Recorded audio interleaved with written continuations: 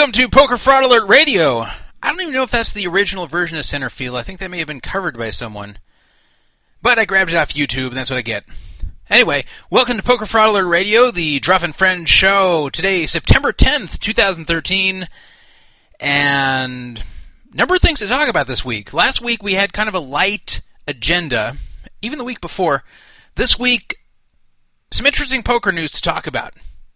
Interesting poker news surrounding some thefts, some malware installed probably on laptops, scandals at a PokerStars event, money being stolen off of a European poker site from an American player, separate incident from what I was just talking about. A lot of stuff to talk about this week. So we'll get to it all tonight. And when I say we, I might mean me, because right now, we do not have a co-host for this show. Last few weeks it's just been me, but that's okay. I am ready and willing to do this show by myself whenever I have to, and this week might be another one of those weeks. But if you are one of the co-hosts I've had before, or somebody who would like to try out co-hosting and just want to do it on the fly, then give me a call up on Skype or let me know in the chat room or whatever. Speaking of the chat room, if you're new to this show, the main way people interact with me during the show is in the chat room. There are some people who call in. I always like getting phone calls, and I'll give out the phone number in a second. But the main interaction takes place in the chat room. Sadly, I cannot read everything in the chat room when I do the show myself because there's a lot to do. I have to speak. I have to think about what I want to say. I have to run the show technically. So it is not easy to do the show and read the chat room. I try. So I may see what you type in the chat room. I may not. Try to glance at it every so often. But if I'm not responding to you, you can always call in. And that leads me to my next point. If you want to call in, the phone numbers are 775-FRAUD-55, 775-8355 ID, or the call will not get through. 775-FRAUD-55. Now you can also call the Mount Charleston line. That is an old 70s telephone sitting on top of Mount Charleston, which is about 45 minutes away from Las Vegas. It is a mountain you can actually ski on during the winter, and that is where that phone is located. That phone number is 702-430-1808, 702-430-1808. If you forget those numbers, you can always go check the thread in the Flying Stupidity forum for this particular radio show, and you will see those phone numbers up there this week and every other week. So those are the numbers, and if you do call and I don't answer, it doesn't mean I'm ignoring you. It means that, well, it means I am ignoring you, but it means I'm ignoring you for good reason. Because I'm in the middle of something, I'm in the middle of a thought, middle of a rant, middle of something I do not want to interrupt. So just try back a bit later. Hammering me like 100 times in a row is not going to make me answer any more. In fact, it'll make me answer less because it'll piss me off. We have a free roll this week.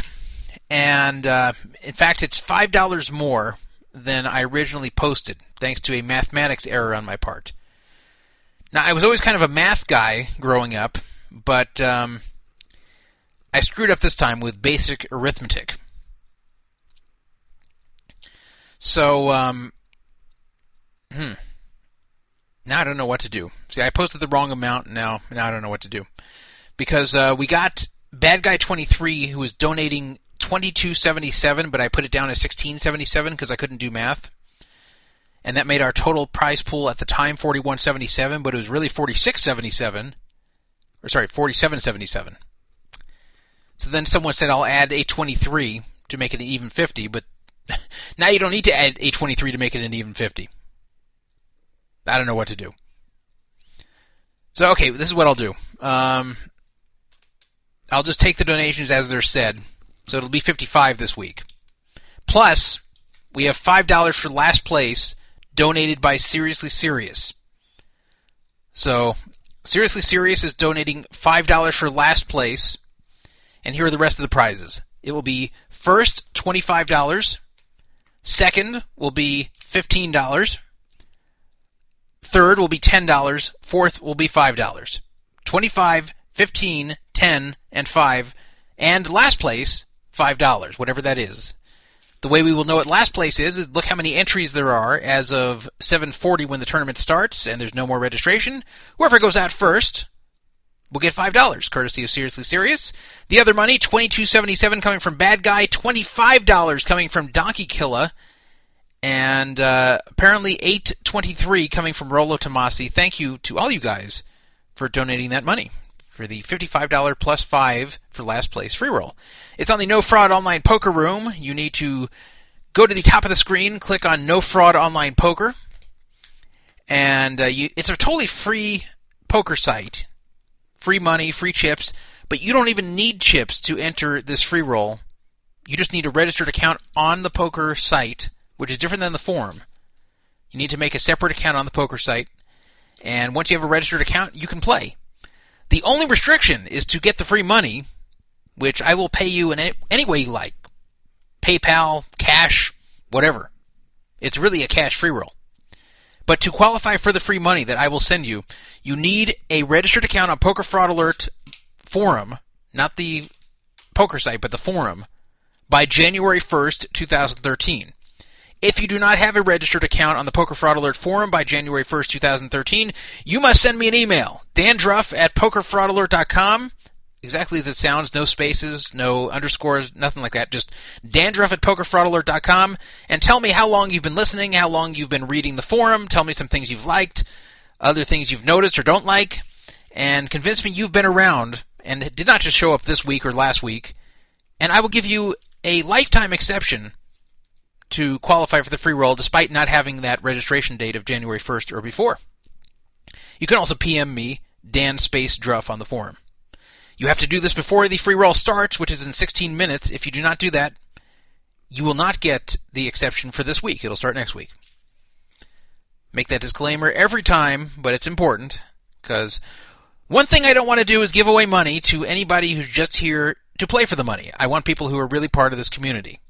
And you don't have to post anything, you don't have to ever interact, but you at least have to be here and listen every week and not just be here for the money. Poker Fraud Alert has given away more money in our radio free rolls than any poker podcast on Earth. I'll go as far to say we've given away more money in our free rolls than any poker podcast in the universe. I'll go as far as say that, and I dare anyone to prove me wrong.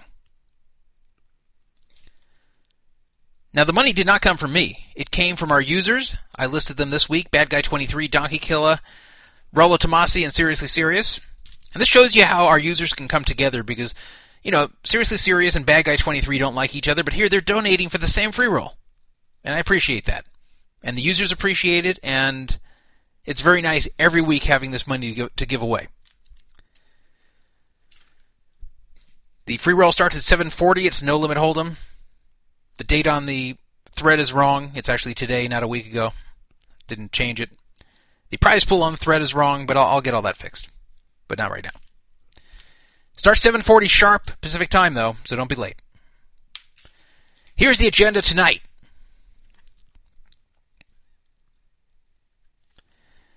Poker players were victimized at the Barcelona Arts Hotel in Portugal during the PokerStars EPT event there, the European Poker Tour. PokerStars had a big event there, and players were victimized badly. How were they victimized?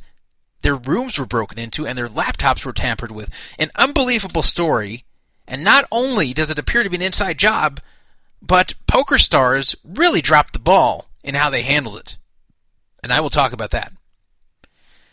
We will give an update about Eric Ryland in Laughlin. Remember last week, Eric Ryland talked about his success with women in the city of Las Vegas, how he meets women very easily, partially because of his height. He's 6'7", but that after initially attracting them by his height, he actually convinces a lot of these attractive girls in Las Vegas to quit their low-paying jobs and join the wonderful world of webcam stripping.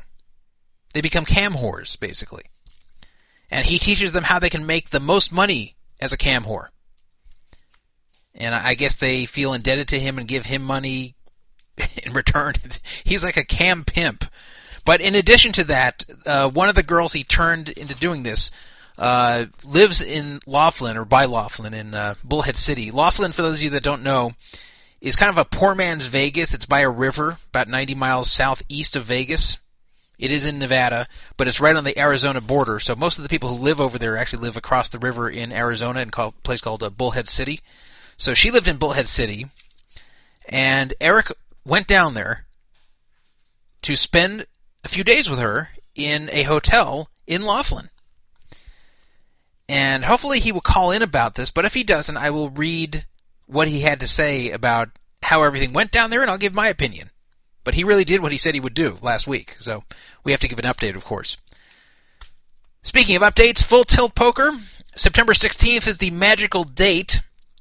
That is supposedly the date, or not supposedly, I mean it is the date, that you will be able to first apply to get your money back if you are a U.S. player with money stuck on Full Tilt, which has probably been stuck there for almost 2.5 years now. Now, you will not get the money back on September 16th.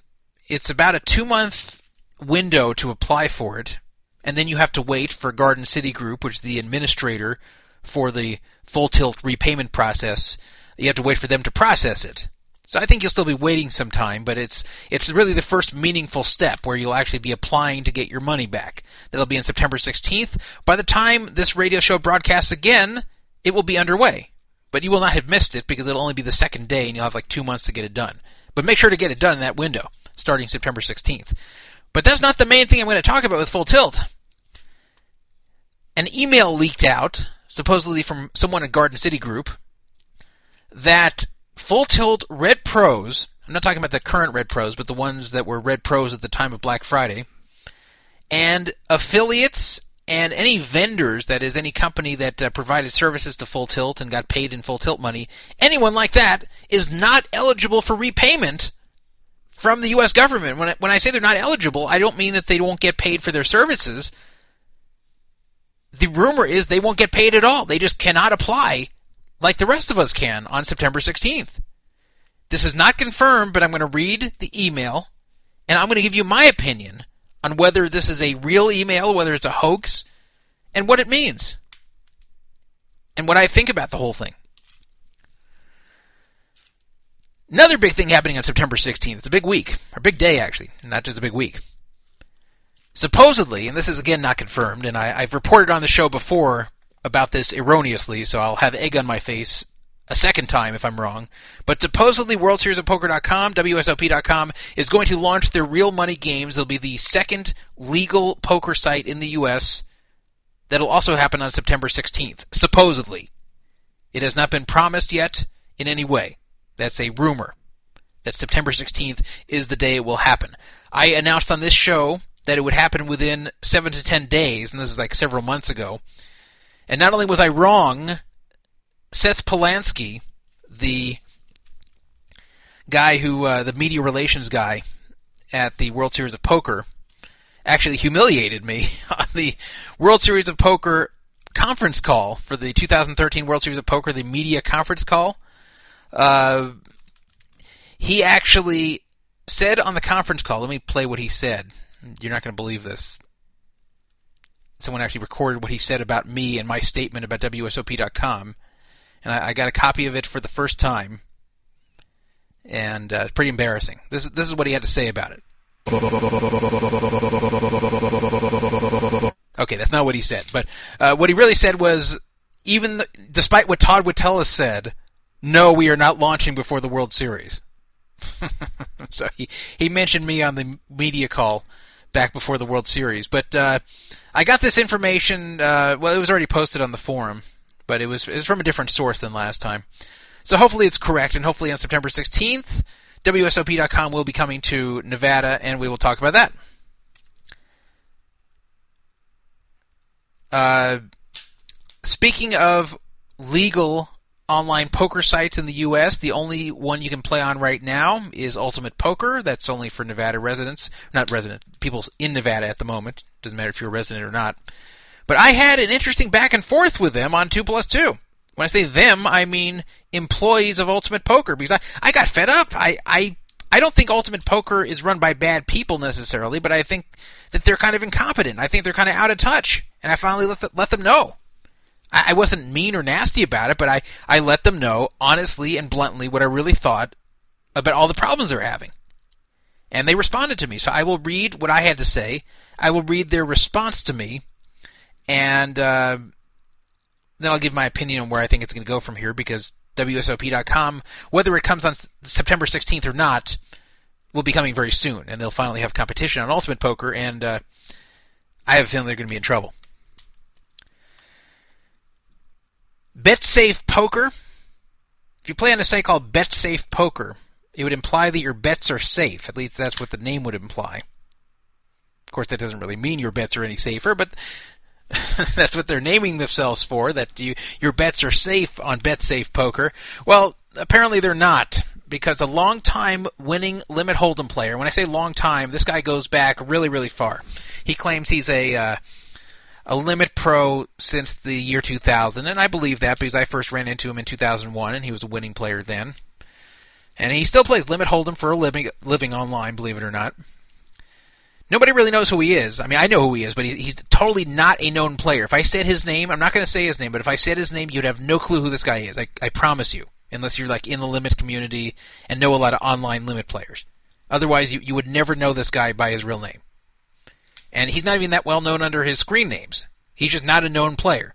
He's a totally under-the-radar player. But anyway, BetSafe Poker stole $5,900 from him. We will talk about that, and we will talk about what the eventual ending was to that story, because the story has ended. I will tell you whether the ending was happy or not so happy. Finally, I've talked a bit about the Limit Hold'em bot at various casinos. It's called Texas Hold'em Heads Up. I think that's the official name of it. You will find it at various casinos, not that many, but it used to be at Caesars, it used to be at the Rio, it's still at the Aria, it's still at the Bellagio. It's actually a bot that you can play Heads Up Limit Hold'em. It's been around for a while, I think like 2.5 years, but a New York Times article came out revealing many details that were previously unknown about the Limit Hold'em bot. I played that bot a good deal myself. I will give you my opinion of the article and what I think of the bot and what I think of the future of anyone who wants to play that bot. So those are the topics tonight. If you want to call up, once again, the phone number is 775-FRAUD-55, 775-372-8355, or 702-430-1808. So let me give a quick look at the chat room, and then I will get going. So if there's any pauses in this broadcast, it's just because I'm reading the chat room. It's not because I'm having mental lapses in my old age. So let's go to the most important story, the biggest story, a disturbing story.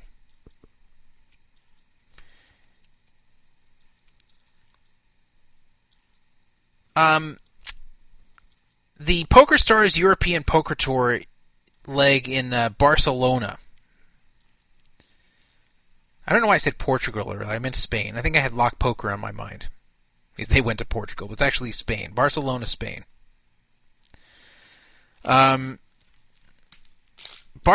EPT Barcelona is what it was called. A lot of people were there, especially Europeans, because it's easier for them to go. For Americans, it's a little bit difficult. You got to cross the Atlantic. A lot of people don't want to do that.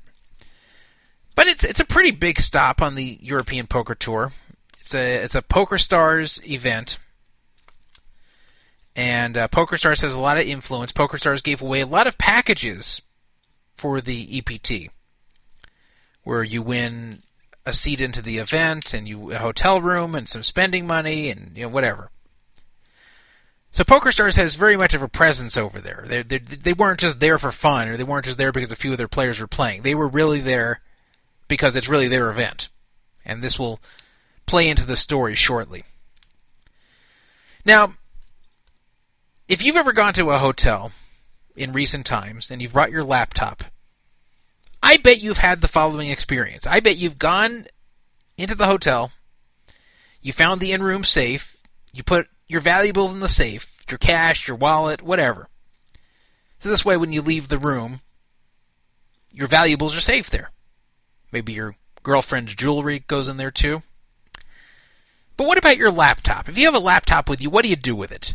You can't get it in the safe. It's just too damn big.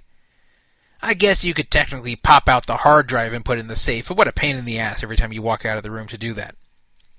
You're probably not doing that.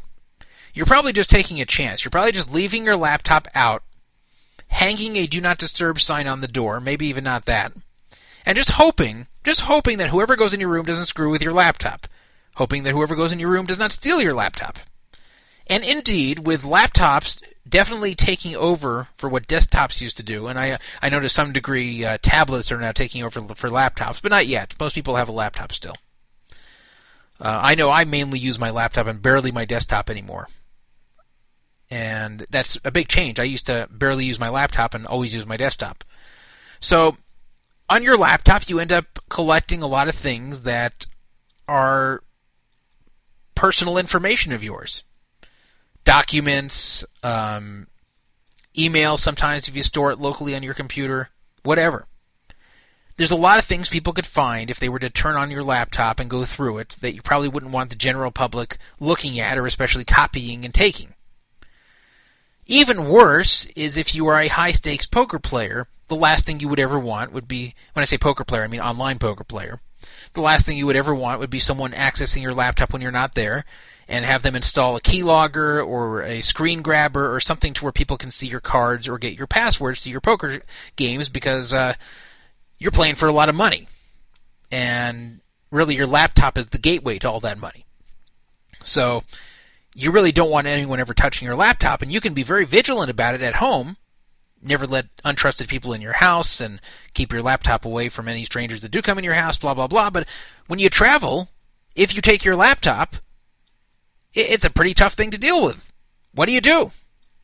You can leave your laptop home, but then you may need stuff on the laptop. You may need to use the laptop. It's a pain in the ass not to have a laptop when you travel. You can leave all the important stuff off of your laptop, like your documents, but then you may need access to those while you're gone, especially if you travel a lot. And if you play online poker on that laptop, either you need a separate travel laptop and never play online poker from it, meaning not even when you travel, or you're taking the chance that someone could access your laptop and put something on there to either see your cards or get your passwords. There's really not a good solution here. There just is not a good solution. It's either highly inconvenient or you're putting yourself at risk, and there's no in-between. Now, ideally, there would be a laptop safe in the room where you could put your laptop in a big safe or footlocker or something that you could lock and nobody could get access to. But no hotels have that. So you're really stuck either not bringing your laptop, keeping very little, keeping separate laptops, or just bringing it and hoping for the best. Well, most poker players end up bringing the laptop and hoping for the best. And I can't blame them. If you're traveling a lot, that's really the only choice.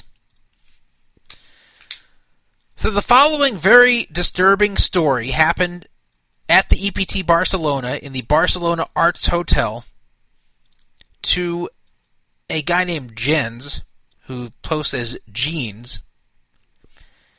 And I will read his post, not his initial post because that was kind of hard to follow and didn't have much detail. He posted shortly after that a very long, detailed post explaining the whole story. So that's what I'm going to read. Then I will give you my reaction to all of this, and I will tell you some more that came out as that thread came forward. I'll give my opinion, and guess what? At the end, we're going to call the Barcelona Arts Hotel, and we're going to get the story. Because that's what I do here. Last week, we found out through a cold call that D. Long was the one who got the house in the D. Long-Prahlad Friedman separation.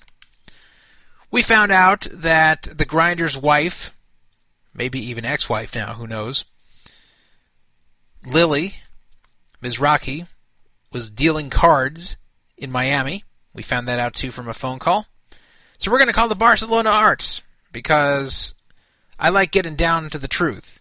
And sometimes you find out the truth from what people don't say rather than what they say. So I enjoy doing that on the show, and I think the audience likes it too. It just adds like an air of unpredictability there. So we're going to talk about the whole thing, then I will call the the Barcelona Arts, and we will talk about that with them. So here's the story from this guy, Jeans, from 2+2. This has been one of the most disturbing things I've gone through in my life. It all started with me busting out of the main event on day 2 around 3:30 p.m. I walk straight to my room, go online, surf the internet for a while. When I get to the room, my key is not working. So he was saying he was going to go do this. He was going to go online, surf the internet after busting as a way to wind down, and his key did not work. Now, we've all had that happen before. You know, those little key cards that are common in almost all hotel rooms these days. They go bad in one of many ways. I've had it so many times where I have to go back down to the lobby and have them remade. I don't even think twice about it, other than, damn, this is a pain in the ass. I go down to the reception, and they sync my key. I get back to the room to find out my laptop is not on the table where I left it. Can you imagine? You get in the room after your key did not work, you get your key working from the front desk, and your laptop is gone. What a nightmare. Right there, that is a total nightmare for any traveler. I have a very big and heavy Fujitsu Celsius laptop, so it's usually very easy to see. kind of a dumb statement. What kind of laptop wouldn't be easy to see? Can you think of one laptop that you could easily, like, get lost in your room? We're not talking about an iPhone here. They have cleaned the room, so I assume the cleaning lady has moved it somewhere. I do look everywhere multiple times, but just can't find it. I'm staying with my friend Henri in the same room, and can only think of two options. He has borrowed the laptop, I don't know why he would, or it has been stolen. However, how could it get stolen, so it must be him borrowing it? Well, I know how it could get stolen. Someone goes in your room and steals it. My phone hasn't been working for a few days, but he told me he was going to play the cash games at the casino, very close to the hotel, basically one big complex. So I walk over there and ask him about the laptop. He says he doesn't know anything about it, but tells me his key wasn't working either, which sounds like a pretty weird coincidence. So I walk back to my room and have a better look just in case. So that's already a bad sign. His key also failed, his roommate Henri, and knew nothing about the laptop. I get into the room and boom, the laptop has reappeared on the table. Exactly how I left it this morning before going to the tournament. My heart jumps, my mind is racing, and for a second or two, I'm doubting my sanity. I understand that's what I'd be thinking too. Your laptop, you get in your room, after your key didn't work initially, your laptop's gone, you panic and think it's stolen, you go out to find your roommate, he knows nothing about it, you come back and the laptop's right back there where it was originally. It's like the laptop put on a cloaking device when you were in there. Then I remember a clear photograph from my memory how the laptop charger was laying loosely alone on that table just less than 10 minutes ago. There was 0.001% the laptop was laying on the table at the same time. So what he's trying to say is, when he was trying to check himself for his own sanity, he remembered very clearly the mental picture of just the charger on the table. So it wasn't like a blank table, it was just the charger sitting there by itself without the laptop, and he's saying that's hard to forget, and there's no way that that would have appeared in his mind on its own, like if it didn't really happen. Which I agree. So definitely the laptop disappeared and came back, unless this guy's a total nutcase. This is when I get scared, he writes. Someone has been in my room during this short period of time. For what I know, he could be hiding under the bed or in the bathroom right now. Remember when you were a kid and you'd have nightmares about a monster being under your bed? Here he was worried about an actual monster under his bed. So, he writes, I quickly run out of the room and take the elevator to the reception. I tell them what happened, and they bring me to the guest relations supervisor, Leia. At this point, we recode both my friend's keys and mine, and Leia says that even if someone had a copy of our keys or some other way to access our room, now it would be impossible. So what he was trying to say is that since they made new keys, even if someone somehow got his key code before or whatever, now it's impossible for someone to have the keys anymore. It's only them that have the keys. Of course, if it's an inside job, then no. She tells me that they will check the cameras, but it will take a while, because there's cameras in the hotel. I go back up to my room to check my computer. It was working perfectly normal the day before and did require a password to enter. I turn it on to see it going to black screen. Now, black screen, what he's talking about, if you have a PC, I'm sure you've seen it before, when something happens that has caused a problem or a potential problem, Windows will give you some options. So, like for example, if you just turn off your computer without shutting down, you'll often get a black screen saying, do you want to run in safe mode, do you want to run any kind of scan on it, or do you just want to start Windows normally? So this is what he got on the screen. Windows error recovery. Windows failed to start. A recent hardware or software change might be the cause. If Windows files have been damaged or configured incorrectly, Startup Repair can help diagnose blah, blah, blah, blah, blah, blah. What do you want to do? Launch Startup Repair or start Windows normally. So not only did his laptop disappear and come back, but it has this weird black screen with an error saying that Windows failed to start, whereas the day before everything was working fine, it would just ask you for a password to log in. And so after that, when he tried to start up Windows, it asked if you want to restore your computer using System Restore, and it was saying he could try to repair his computer. So, he writes, now I was 100% sure what's going on. I have to go to dinner with a friend of mine, probably like 1.5 hours later I come back to reception. I think if I were him, I would cancel dinner. But I guess he didn't. I guess he ate and came back 90 minutes later. Leia informs me that the cameras in my corridor were not working, and have not been for a week. Isn't that convenient? Isn't that convenient that the quarter cams for the hotel were not working when this happened, when they checked it? That's just so sick. So bad. So, anyway, going on here.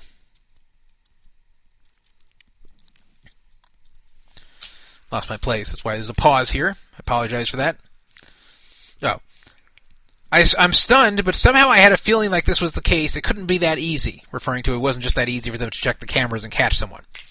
They tell me they will investigate the matter, and we agree to have a meeting with Leia and some security manager tomorrow at 12. I get the feeling they're not taking me seriously. I go back to my room still shocked, only to find out my key is not working again. Then I go back to reception where Leia still is, tell her the key didn't work and ask for it to be synced. She does that and tells me she will come up with me to check the key. We get into the room and the laptop has again gone missing. Can you imagine?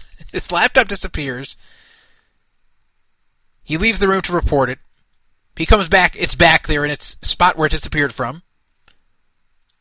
Then, when he notices it's been tampered with, leaves, has dinner for whatever reason, comes back, or tries to come back, the key does not work again, and then he gets back into the room, tries to go back to the room, and once he gets the key working, and the laptop has gone missing a second time. I'm in complete shock, he writes. Do not have words to describe the feeling. We looked through the entire room, but nothing to be found. Leia calls the security about this and has me and my friend transferred 2 floors up to a suite. We again agree to meet at 12 tomorrow morning. I think he means at 12 and noon. I walk back to the casino cash game area to talk to my friend about what has happened, and that I need to borrow his laptop to close down all my online poker accounts. He tells me we should completely change the hotel just to be sure this is all too scary. We go to the reception and ask for Leia to tell her this. She tells us she's informed the security guys to look extra carefully at our corridor, even during the nighttime. We agree that's good enough, and when suddenly Leia gets a call. Can you believe this? I mean, this guy's kind of naive. Oh, we'll tell security to check extra carefully in the corridors. Oh, okay. Okay, that's good enough. She talks in Spanish for a while, and then asks me what model my laptop is. Fujitsu? So she already knows what laptop he has. He's never told her. Remember, his laptop disappeared. He just came down and said disappeared. Did not say what type he had. Came back, it was there again. Noticed it had been tampered with. It goes back down again. When he goes back a third time, his key doesn't work. His laptop's gone again. She doesn't know it's a Fujitsu. He's never told her it's a Fujitsu, and somehow she knows, though, it's a Fujitsu. So he says, I tell her yes. She tells me someone found it at the hotel lobby, and security has it now. She asks us to wait and goes to get it. She does return with my laptop. This is just really weird. Why leave it in a hotel, he writes. Why not just throw it in the sea when they realized their operation had failed? This later became pretty clear. The fact that nothing had gone missing made this investigation so much harder to do. People did not realize how seriously this thing was. Oh, and now the computer starts and goes to Windows perfectly. The only thing it does not ask for a password anymore. At this point, I tell my friend Ville Walbeck, a PokerStars pro, about this thing, who forwards it to PokerStars. So his theory is that they stole his laptop again and tried to fix it and put it back so it boots normally, and they forgot that he had a password, or I guess they couldn't put the password back because they wouldn't know what password to set. So they got it as close back to what it was before, at least in appearance. And he's saying that they probably didn't just throw the laptop away after stealing it because they didn't want anything to go missing. Then it makes it harder to report to the police when nothing's actually been stolen and is still missing. That's his theory. I go to the PokerStars staff room, close to the tournament area. Everyone is very friendly and helpful. The IT guy offers to check my laptop, which I let him, but tells me this is not his specialty. He doesn't find anything, but tells me if someone cracked the password, it's very likely they know enough to delete the system logs and all the traces as well. Because remember, they got into his laptop despite a password to get in there. I explained the situation to one of the staff members, who sends the story to an email to PokerStars security. Now, however, we talk about this whole thing with my friend a lot before going to bed, and are very confident this will get solved. The laptop is full of cameras, so we will see how the laptop ended where it did. Sorry, the lobby's full of cameras, not the laptop. The elevators are full of cameras and have a very small time interval, so we should see a guy carrying a huge laptop. All in all, we have big expectations from tomorrow's meeting at 12. So he thinks what's going to happen is that they're going to at least look at the elevators and the lobby, because this is where the laptop appeared. So, with all these cameras, between the elevator cameras and the lobby and the small time frame they have to look at, they'll catch the guy, he's thinking. No. During this night, something very weird happens that hasn't ever happened to me before in any luxury hotel. Me and my friend wake up to a phone call at 5:30 in the morning saying, "Your taxi is ready." I ask, "What taxi?" "Your taxi to the airport." I ask, "With whose name?" The guy says, "No name, just the room number." I tell the guy on the phone I haven't ordered any taxi, and the call ends. It could be we are just imagining, but we are extremely paranoid at this point. My friend said he thought he saw the guy. My friend said he thought the guy on the phone did not sound like a hotel employee because of the way he talked. It was not in that usual polite way, but a fairly rude one. So, you know when a hotel calls you, like, "Hello, sir. How are you doing today, sir?" Blah blah blah blah. This is a luxury hotel, by the way. This is a 5-star hotel. This is associated with the Ritz-Carlton. So he's saying the guy who called up about the taxi was just speaking to him like a kind of a rude guy, not like a hotel employee, not like someone who's trying to kiss his ass or be really polite on the phone. We wake up again to the phone ringing at 9:30. I answer and there's a voice saying, "Do you want to make business?" Do you want to make business? That sounds like what I say to my son Benjamin. When I think Benjamin has to go to the bathroom and go, "Hey, Ben, do you want to make business?" But no, that's not what the guy was calling about. He was not calling to see if Jeans here is toilet trained. He's asking, "Do you want to make business?" I answer, "What?" Again, the guy says, "Do you want to make business?" He says, "Huh? About what?" The guy responds back, "About the women." I just answer no and hang up. Now we are both too upset to get any more sleep. Isn't that weird? First about this weird taxi thing, and then, "Do you want to make business about the women?" No idea what that could have been about, but maybe just to intimidate them. For us, it already seems clear that someone from the hotel staff is in on this, so they can easily find out which room we've moved. Because remember, they moved rooms, so even if it was the people who stole his laptop, like, how do they know where they are now? Now, these calls could obviously be a coincidence as well, but lay them behind your ear a while as my story continues. By the way, there's one other way it could happen. If they got this guy's name from his laptop, which they probably could, they could just call up and ask for his name through the operator rather than the room. But whatever. The time is passing by so slowly, but finally it's 11:45 a.m. and we go down already to ask for Leia. I've also asked Ville Walbeck to join us. This is at the PokerStars guy, PokerStars Pro, they know. As I know he is good to deal with these kind of situations. He also told me PokerStars will have a separate meeting with the hotel later. She is ready, and she's with an old guy she presents as a security guy. This man does not speak any English, and Leia will translate both ways. Within the first few minutes, it is very clear he's not here to help us. He is here to make this thing go away. Anything we try to bring to him, he comes up with some weird explanations. At one point, he basically says, "Nothing has gone missing. You already got a room upgrade and free room service. What more do you want?" This guy is saying, "Hey, we gave you a free upgrade to a suite. We gave you some free room service. So what if your laptop disappeared twice? So what if someone tampered with your laptop? So what if we can't explain how that happened or how they kept accessing your room and that you're getting weird phone calls in the morning, people saying scary things to you? You got your free room service and your free upgrade. Shut your mouth." Some service at a 5-star hotel, right? First, I go straight to the point. I tell him, "So the laptop was found in the lobby, which is full of cameras. Did you find the guy who was with it?"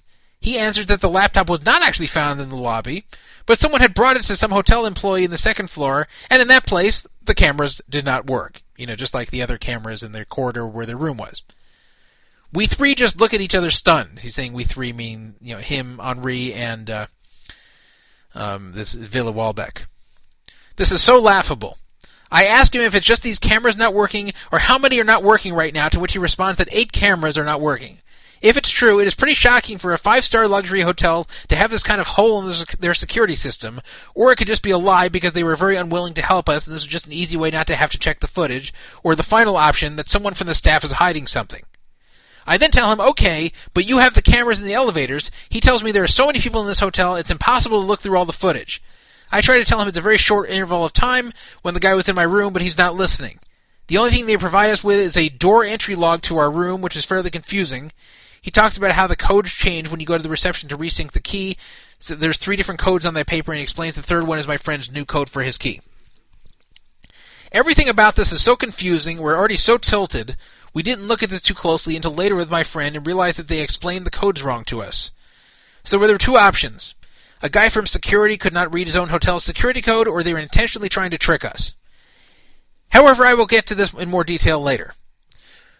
We know this meeting is not leading anywhere, and PokerStars probably will be able to pressure them better or somehow explain the seriousness of the situation, so we decide the meeting is over. So they're going to be meeting with PokerStars later, this hotel, so they figured, hey, we're meeting with idiots here who are either covering this up or not taking it seriously.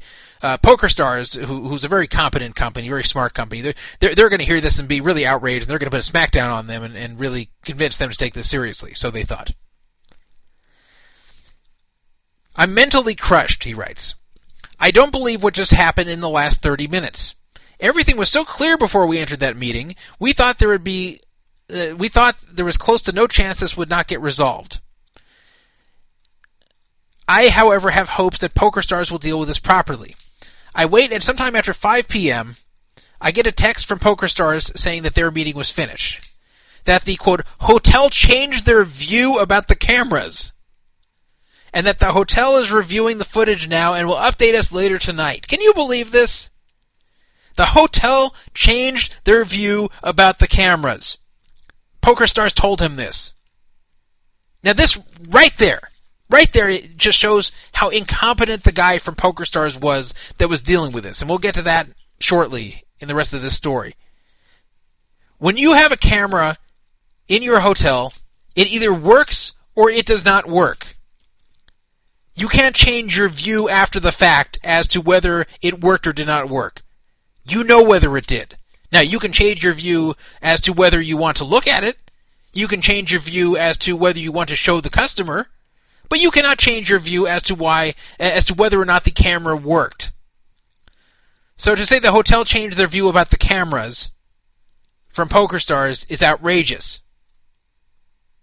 It's not like PokerStars questioned them, okay, how come you told them that the cameras didn't work?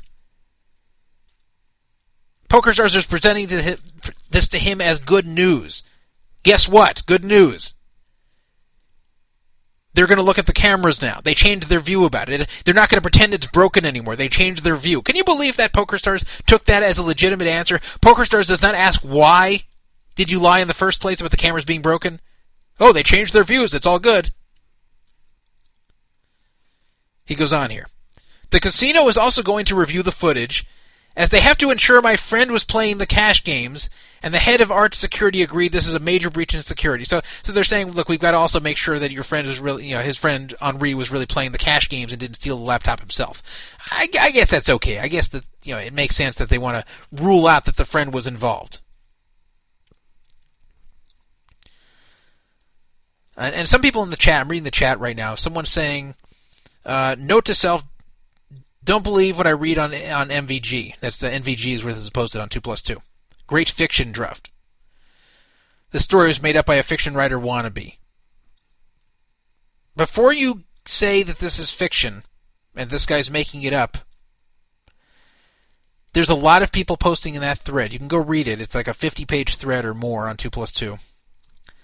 Many people came forward with similar stories of things happening like this in the Barcelona Arts Hotel on this trip. So even if this guy is a psycho and just made this whole thing up for attention, there's no way he could have gotten all these people to tell these stories unless it was a massive conspiracy among European players to make up these stories, which I doubt. So, going on here. I fully believe all this, by the way.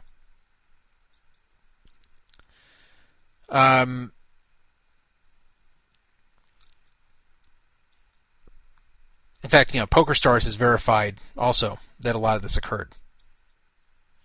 So getting back to the story. Just got to find my place now. I'm ecstatic. I thank them, referring to PokerStars, and send the exact cash game table to where my friend was sitting so we can get him out of the picture. I wait around it at 9 p.m. I get a text from another PokerStars rep saying the hotel has to make a full investigation and will give the report tomorrow morning. I go back to the room with very high hopes again for tomorrow. We also tell reception not to let any calls through to our room during the night. So, they don't want any more prank calls about making business. And they have high hopes again. I wonder if all Europeans are this optimistic. I would have no high hopes during this. The whole time I would be super pessimistic here. Maybe I'm just a pessimistic guy, but the whole way this was going down stinks to high heaven and had from the start. So I have to tell you, I would not be very happy about this, and I would not be optimistic at all, even with PokerStars getting involved. As soon as I hear they changed their view about the cameras, I'll be oh my god.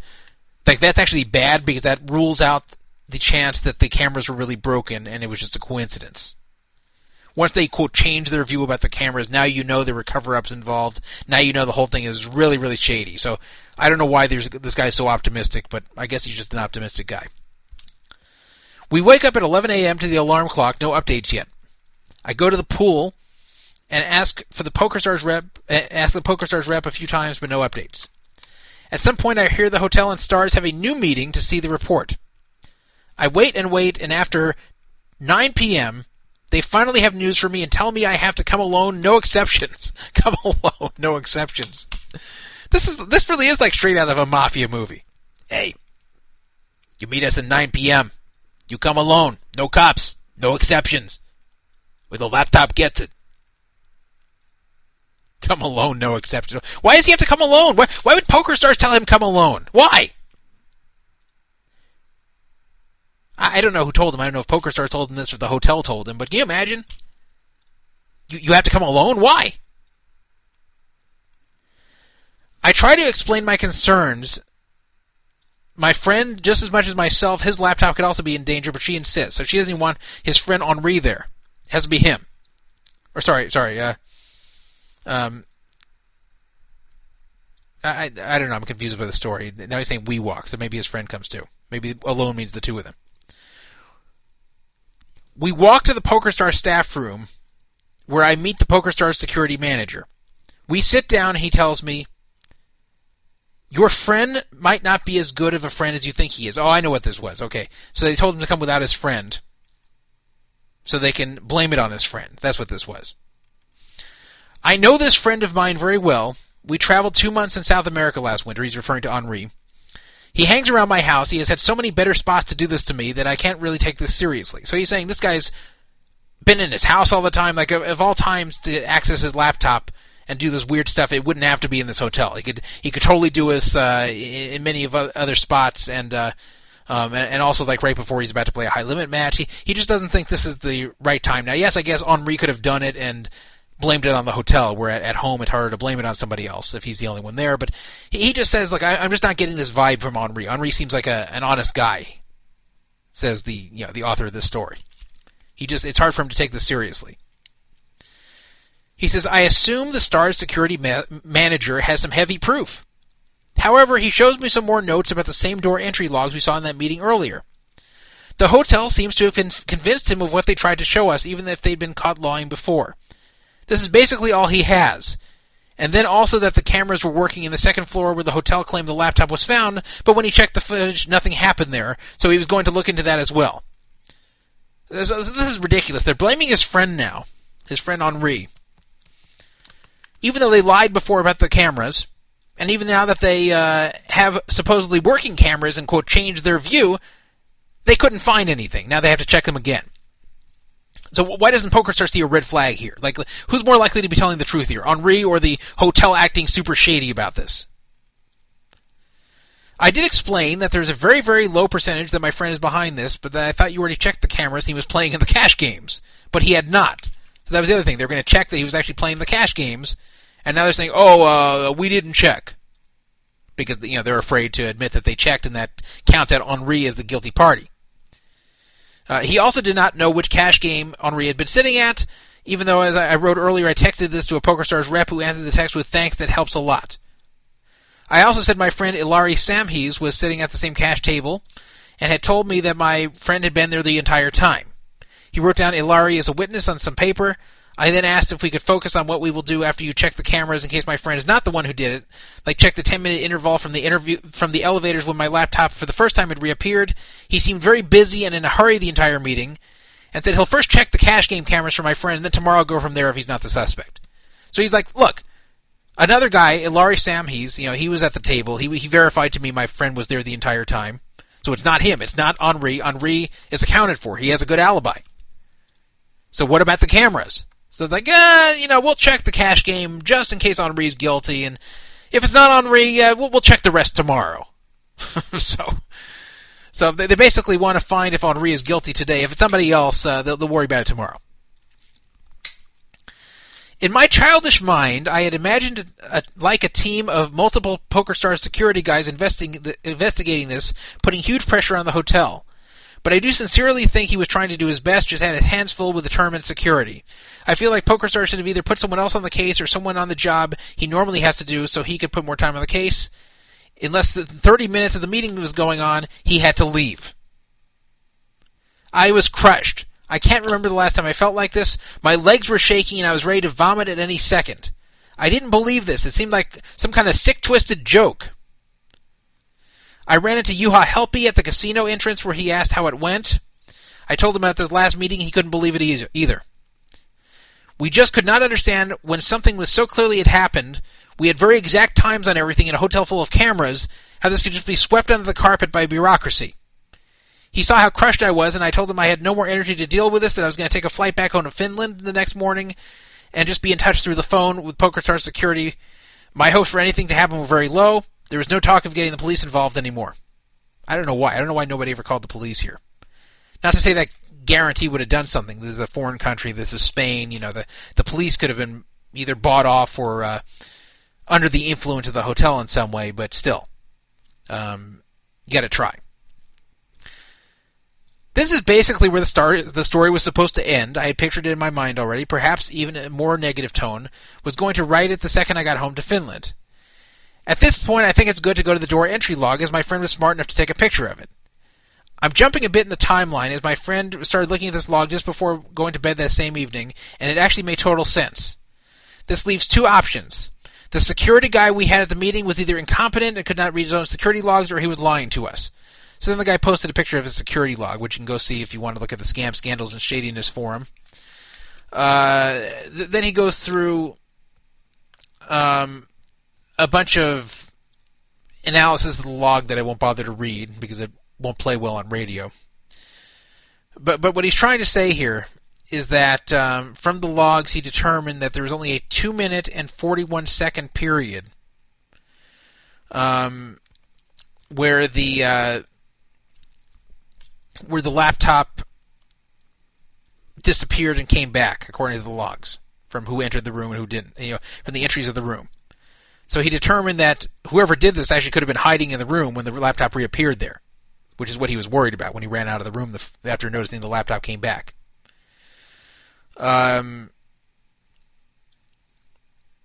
Looking at that log, he saw that there's just no way to blame his friend for the whole thing. It just didn't make sense to the log about their two keys. I'm not going to go into that whole thing. But, so he writes, so back to the story. I was walking from the casino to my hotel room just crushed, tired of picking up the soap from the prison shower floor. That's a nice analogy. As a poker player, I do not believe in anything supernatural, but this had to be faith. In the hotel elevator, a guy looks at me and says, "Hey, Jeans." I don't recognize him at first and say, "Hey, what's up? Who are you?" He answers, "I'm Ignat, 0 Human 0. How are you?"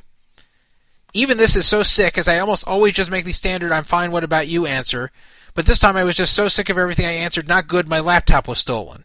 He looks at me with a surprised face and says, "His was also." So Ignat, aka 0 Human 0, also had his laptop stolen. And then we find out the exact same thing happened, but for him it was today, 2 days after my incident.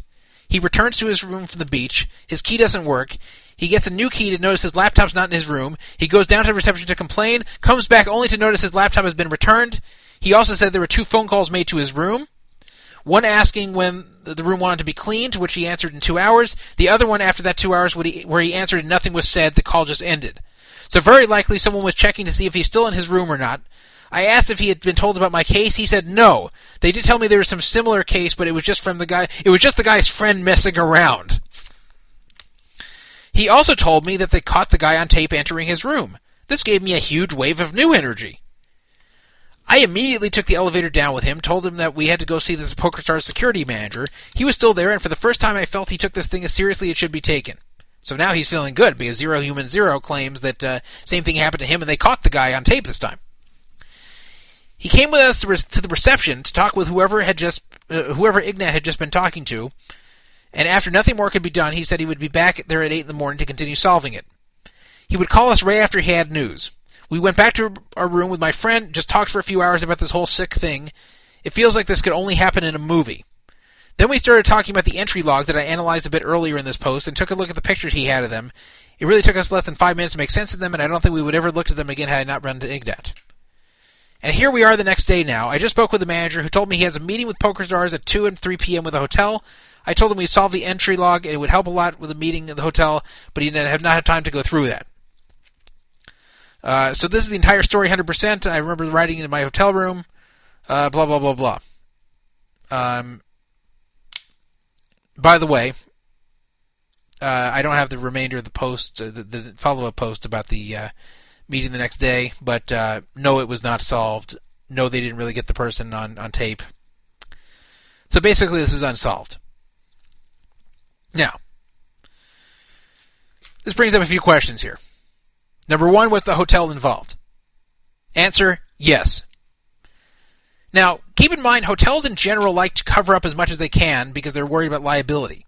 They're worried that even if they are not the guilty parties, that if they give away too much information, that they could be sued or that the person will feel they have the right to demand things from them. It's a lot easier to just try to return the stuff to the guest or try to give him some, a few comps to make him feel better than to admit how badly you screwed up. If you remember on the show, we had someone on here, a guy named Will Sonstagard, who stayed in the Rio, and the Rio accidentally authorized someone to go in his room, and that person, another guest, stole his iPad and $2,000 out of his suitcase. The Rio definitely knew who did it because they knew who they let into the room accidentally. They confronted the guy who took it, got the iPad back, but the guy claimed he only took $1,000. And that's what they tried to give back to William. William demanded the other $1,000, and the Rio would not tell him what happened. The Rio made up a story. The Rio would not tell him who did it, and the Rio would not give him that other $1,000, saying, quote, that's all the guy said there was there. And the guy claimed it was an honest mistake, that he thought it was his own stuff because he came back in the room tired or drunk or something. Well, William got his money back. William ended up getting everything back after a lot of hassle. But the Rio did not cooperate. The Rio was being very, very uncooperative until William really, really pressed it and took it to the forums and really made a huge deal about it. But the Rio was not in on this. The Rio was not trying to steal from William Sonstagard. The Rio was trying to cover up their own incompetence. So it is possible that the hotel is covering up their own incompetence, but that doesn't make it much better. However, I have to say, because reading through the thread, there were tons of other people who were getting phone calls, weird phone calls, hang-ups, people saying strange things to them, people not talking. It really looked like poker players were being targeted, that they were calling poker players, seeing who was in the room, and getting into the room in some way. Now, at first it was suggested that maybe someone was getting into the room using a method that you can use to break into hotel rooms that was discovered last year. Those automated key locks, they were not made very well security-wise, and there is a way to get through them. However, that is not what happened, because if someone uses that method to get into your hotel room, your key still works. It's just a way they can get the room open, kind of the same way the maid can open your room, and your key doesn't stop working. So it's an alternate way to open the door. It doesn't stop your key working. Here, someone actually stopped his key working. The reason that it looks like it has to be an inside job, and by the way, it definitely wasn't Henri from all the evidence we heard here. And of course, the same thing happened to this Ignat guy. Other people reported other things happening there. a lot of similar reports of thefts of their laptop, of hang-up calls, a lot of weird stuff going on in that hotel during this week. The really suspicious thing is the disappearing and reappearing laptop. It's one thing if someone gets in your room and steals something. It's another thing, not only does the thing reappear, but they seem to know exactly when to go into the room to return it. And that's why I think it's an inside job. I think they disabled the keys in some way, knowing that the guy cannot walk in to the room and found the laptop was gone. Like, you know, the after they determine the guy has left, they go in his room, probably by a phone call. They go into his room. They steal the laptop. They tamper with it elsewhere. And then they plan to return it. Now, they're afraid when they return it, what if the guy's back in his room? So, in order to prevent that, they disable the guy's key, and then when he goes down there to get his key remade, that's the signal for them to rush back in there and return the laptop. And they know they will not be found by the guy who's staying in the room, because he's downstairs getting the key remade. It happened to this Jeans or Jens guy. This happened to that Ignat guy, exact same way. It's just too much of a coincidence that the laptop gets returned right when they happen to be down there getting the new key made, and when it disappeared that other time and then reappeared in the lobby, it also disappeared when he had gone downstairs when the hotel key was no longer working. So it's like whenever they want to take the laptop or put back the laptop, they disable his key, and that has to be an inside job. Now, the hotel may have some degree of incompetence, but they're not that stupid. Combine that with the cameras that were not working, then supposedly working again, the ever-changing story of where the laptop was found, from the lobby to the second floor. Obviously, this is more than just a cover-up of incompetence. This is an inside job where they feel they can get away with it. Now, it's possible they were not targeting poker players in the way of spyware. Maybe they were just doing this for identity theft or some other nefarious purpose, and maybe it just so happens that these are online poker players who have, of course, the concern that every online poker player has when the computer they play online poker with goes missing. So it is possible it's a coincidence that they are poker players. It's possible they are just targeting people in general that they believe have laptops with them. Maybe they even see them with a laptop at check-in, and maybe this happens to a lot of people. Maybe they felt they could go after poker players because maybe they think poker players will not be taken as seriously. Maybe they think they're younger than the typical person staying at that hotel. Because, the typical person at a 5-star luxury European hotel is older, because it's typical that older people have more money. Typical that older people have a higher standard for staying in a nice hotel. Go to any really nice luxury hotel, and you're not going to find a lot of 20-somethings there. It's going to mainly be older people. And older people get more respect when they report these sorts of things to the police. But, some young poker degenerate's there saying his laptop got stolen, he's staying with a roommate. Then you have a patsy you can blame it on. So it's possible that's why they were targeted, and not necessarily for online poker purposes. But it's also very possible that they were targeted for the online poker. It doesn't take a genius to say, hey, these are online poker players. Let's put something on their laptop, and let's see what we can see. See if we can see his cards, see if we can get his passwords. Who knows? I have a feeling the perpetrators are not, the ones who are actually behind doing this are probably not hotel employees. There's probably someone who's working with the hotel employees. There's probably the hotel employees who do the actual stealing of the laptop and tampering of it. And then there's the ones who actually utilize whatever is gained from doing that. Obviously, they aren't just trying to steal laptops, or otherwise they would just steal it and never bring it back. It wouldn't make sense, because everyone's going to complain if their laptop disappears, so there's no way they're returning it just because they complained, because everyone's going to complain.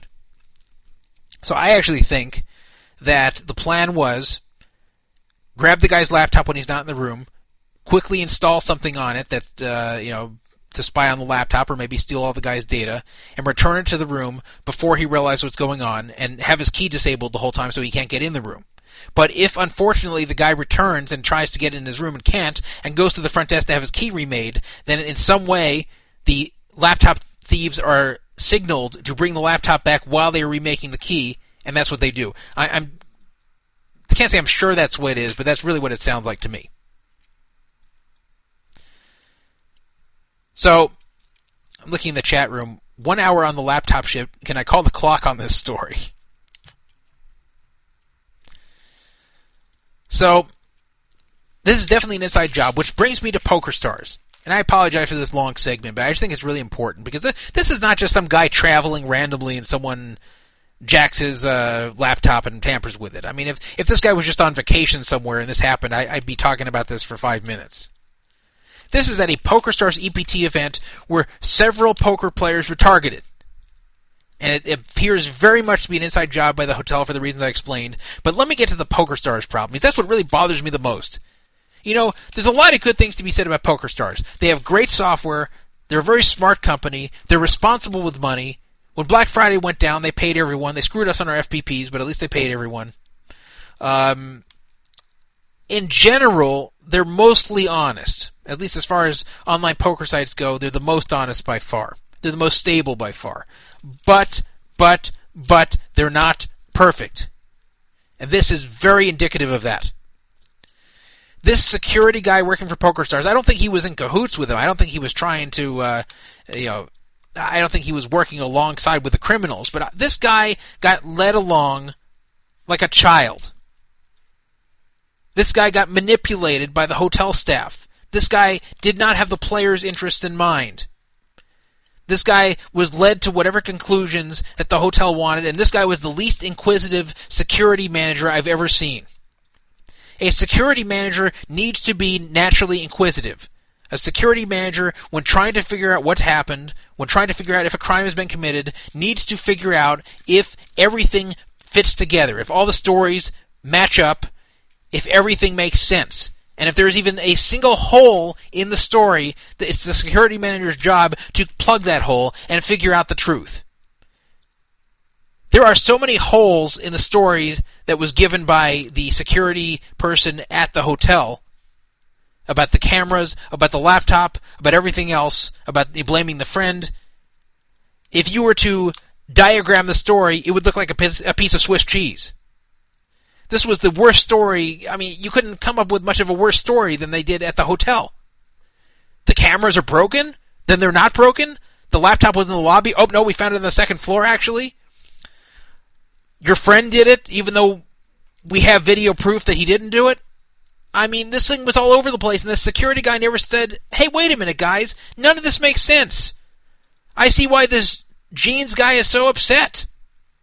Why don't you tell us the truth? What's really going on here? We at PokerStars are not going to rest until we find out everything that's the entire truth. But that's not what they did. The security guy from PokerStars pretty much brushed it off. Told him he actually had to leave a meeting after 30 minutes. They're having this security meeting to figure out what happened here. And they go, oh, look, I gotta go, but good luck with that, everybody. Can you imagine? PokerStars, this is your event. This is the hotel you sent everyone to. You have a degree of responsibility here. You should not just throw the players to the wolves and let the hotel continue to screw with them. Now, admittedly, PokerStars is not the police. Admittedly, PokerStars cannot physically force the hotel to turn over any video footage. They cannot physically force the hotel to do anything. But they can vote with their wallet, and they have a very big wallet. PokerStars makes this hotel a lot of money. Now, someone on 2+2 mocked me for saying that, saying, the Arts Hotel is booked up solid all the time with conferences, and if PokerStars pulls out, they'll just replace them with someone else. So they're not going to give a crap what PokerStars says. Okay, fine. If PokerStars tries their best to exert their influence, the hotel gives them the middle finger, then PokerStars says, okay, F you guys. We are not going to be part of this. We're going to pull the EPT out of here. We're not going to have anyone stay at this hotel anymore, and we're going to let the press know why. We're going to let everyone know why the EPT Barcelona has been canceled, because the Barcelona Arts Hotel steals. Now that they would care about. Even if they could replace all the rooms that would have been filled by the PokerStars players with other people attending conferences, they would not want that up. They would not want the media covering that story, especially a 5-star luxury hotel associated with the Ritz-Carlton. Caller, you're on the air. Caller, hello. Hello? Yes. Hello? Yes, caller, you're on the air. Hello? Yes, who are you?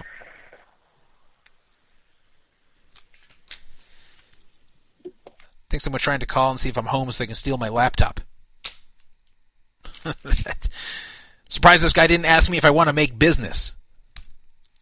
Anyway, I'm going to read you the stupid statement by Lee Jones, who's working for PokerStars again. Let me go to that. Should have had that ready, but as usual, I produce the show during the show. That's my trademark. I really don't like Lee Jones' statement.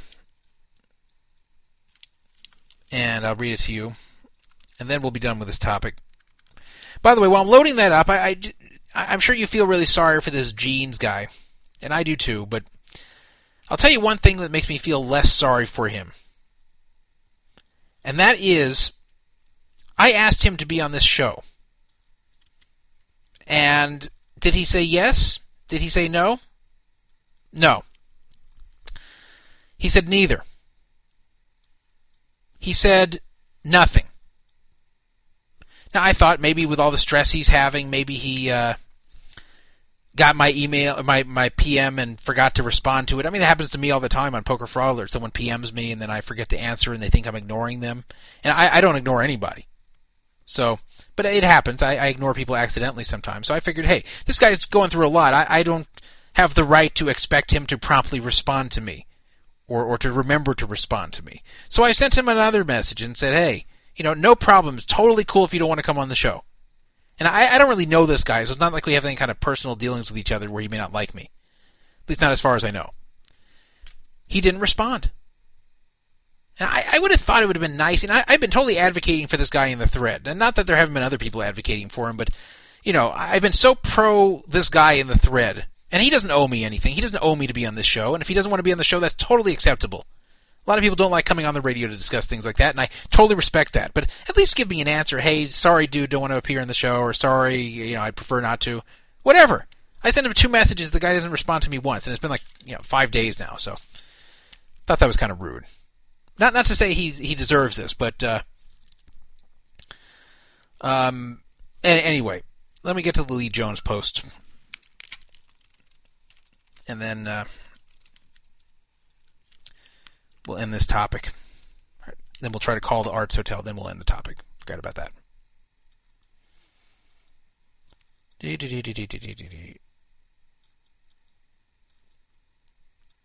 Boy, man, I guess I've made a lot of posts here. Let's see here.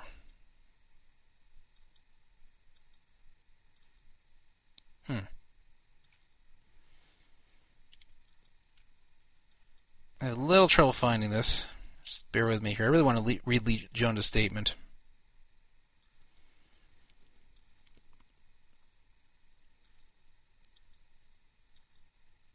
Let me try to search for this a different way.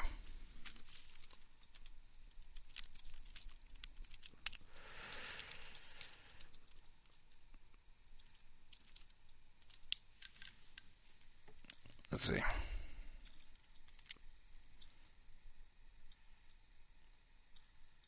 Yeah, I can't find it. Let's see if Poker Fuse has it. Should really get these things ready before the show. Well, I can't find it. You get a pass here, Lee. But anyway, Lee Jones was kind of dismissive. Lee Jones was kind of saying, look, sorry about this. We did all we could. Here's some tips to keep your laptop secure in the future. And, I forgot the most damning thing from what Lee Jones said. His initial post about it, confirming that this was really happening, he mentioned the police were contacted by PokerStars. His follow-up post said, I erroneously reported that the police were contacted. In reality, they weren't. That's my mistake. Sorry. I take responsibility for it. That just shows you how incompetent PokerStars was with this whole thing. First they say the police had been contacted, then they said it wasn't. Oh, I think someone found the post for me. Yeah, this is the initial post, not the post that not the later post. But yeah, he did say that the police was contacted in that initial. Yeah, we have the Barcelona police involved too. He said in his initial post on September 5th, and then later he said no, they actually never got the police involved. Now, how do you make that mistake? We have the Barcelona police involved too. A few days later, oh, sorry, yeah, we never got the police involved. Like that's not your mistake, Lee. It's the mistake of that same idiot who was investigating this for that same guy who was tricked probably at the hotel by the hotel people. Whoever that guy is has no business working security. I don't know who it is. But how do you erroneously report that the police are involved? The police are involved. Oh, actually, no, they're not. We forgot. They're involved. That just shows you how out to lunch PokerStars was with this whole thing. And you know what? This is the second time that something has happened in 2013 on the road at one of PokerStars' tournaments where they bungle something big time and then later are left to try to pick up the pieces and still don't do it right. The other one was at the Atlantis, the PCA, where they had that stupid fail tournament where they changed the rules midstream on that Zoom tournament. That didn't involve any kind of thefts or crime, but it was a really messed up situation, and the person in charge, the manager in charge, completely screwed the whole thing up, and only later did PokerStars try to handle it and make it right, and still they didn't do it right. I'm not going to get into that whole thing again, but it just seems like whenever PokerStars is on the road, you know how some sports teams are really bad on the road? PokerStars is like a team that wins at home all the time, but like is under 500 on the road. PokerStars is terrible on the road. They have it's like a team that puts out their worst players on the road. They have all their stars playing at home, but they put out their worst players on the road. Like if the Dodgers were PokerStars, at home they'd have Adrian Gonzalez and Hanley Ramirez and Yasiel Puig and Clayton Kershaw and Zach Greinke. And on the road they send out Chris Capuano and Nick Punto and Jerry Hairston and Skip Schumacher. It's pretty much like an entirely different team that goes out on the road for PokerStars, and they need to correct that. They're a very rich company. They make money hand over fist to this day. They need to put some competent people out there on the road who can take charge of these situations, whether it's a criminal situation or whether it's a situation where there's just something being done wrong, like at that tournament, and have an intelligent person there to make a snap decision on the fly that's empowered to make snap decisions on the fly that make sense. Pay the guy well. That's what they need to do. Sounds like they send out a bunch of monkeys on the road because it's cheaper, and then they get themselves into trouble. So this by the way, thanks to Beer and Poker for sending me these posts. I'm not going to read the whole thing from Lee Jones, but he said, "Hi folks, this is 2 days after his first post. Here's an update from the past 24 hours. My first post said the police were involved. I was wrong about that. In the confusion, I thought we had contacted the police, but we hadn't. I mean, that pretty much tells the whole story here about how PokerStars handled this whole situation. Then he goes to say, when I said we were taking it seriously, I meant it. Our head of live events security has spent the last 48 hours on very little else since Jens first reported this incident to us. Other staffers have given up time off and meals to attend meetings with hotel security people. Don't you feel bad for PokerStars security people that they gave up their meals, that they went hungry to try to solve this, that they spent 48 hours straight on this? Look, if you spend 40 hours straight on this matter and all you can come up with is, duh, I think your friend did it, then those are not very well spent hours. You might as well spent the hours stuffing your face at the hotel buffet. You shouldn't have skipped any meals if that's what you come up with. If all those holes in the hotel story let you just say, oh, okay, well, gotta go, only have 30 minutes here. If that's all that time yields, then you're not very good at your job. Then Lee writes, there's no evidence that any hotel staff are involved. What? Of course there is.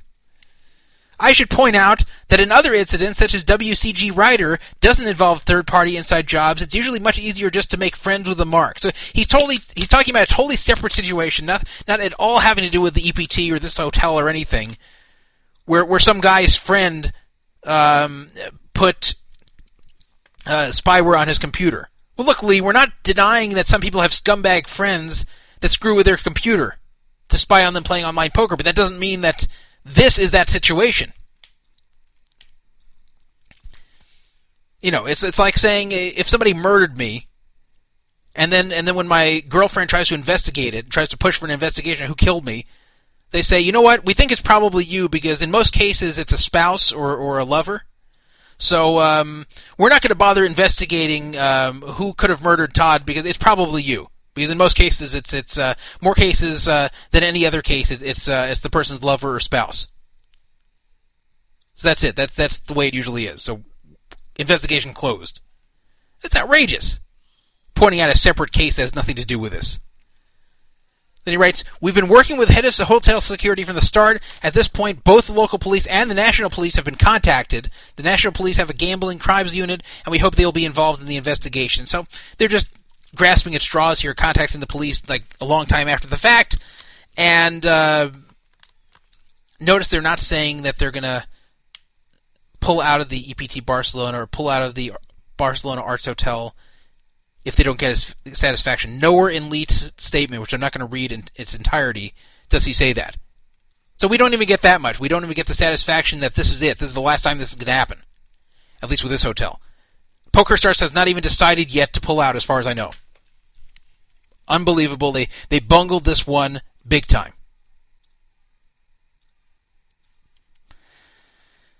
But okay. We're going to make a phone call to the Barcelona Arts Hotel. I hope my Skype covers Spain, because I only have 3 cents on my Skype. I just thought of that. I should have loaded up my Skype. I hope I can call Spain for free. If I can't, maybe we won't call the Barcelona Arts. Unless maybe it's an 800 number. Let's see, Barcelona Arts Hotel. Let's see if I can get a phone number for them.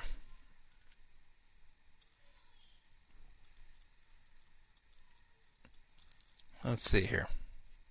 Contact. Please tell me there's an 800. Please tell me there's an 800. Dun, dun, dun, dun, dun. Now I see plus 34, plus 34. Damn it. It's all plus 34. Well, let's see. I guess I'll just have to call this number and see if it'll let me do it. If it doesn't, then I'm sorry for not preparing properly. Forgot that I only have 3 cents to make long-distance calls that are not in the U.S. or Canada or a few other select countries. It says Arts Barcelona. Let's see if you can call them on Skype. I think I may...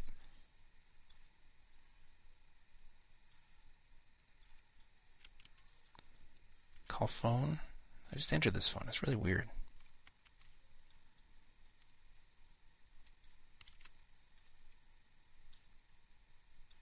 Yep, I don't have the money. Damn it. I mean, I guess I could buy some Skype credit right now.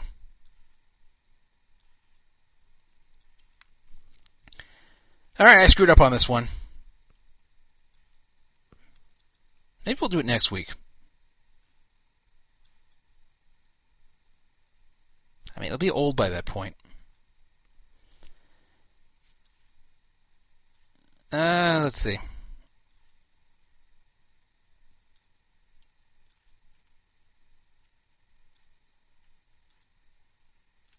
Buy Skype credit. I know, this is making great radio, me buying Skype credit here. I kind of want to call them, though.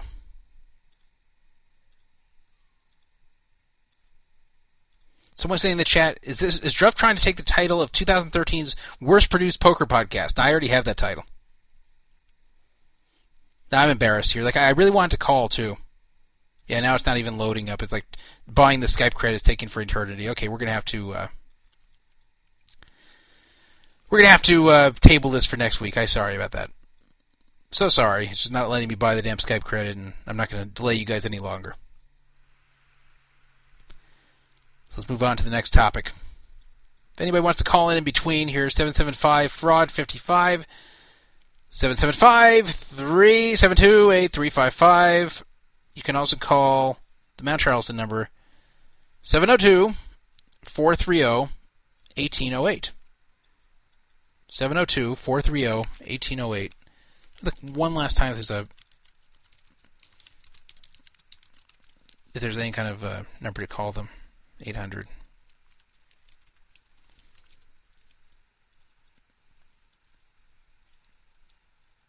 One last shot at this. No. Alright, we'll have to wait till next week. Bummer, but that's the way it is. Next topic. And we will call next week, though. I really apologize for this. I feel like an idiot.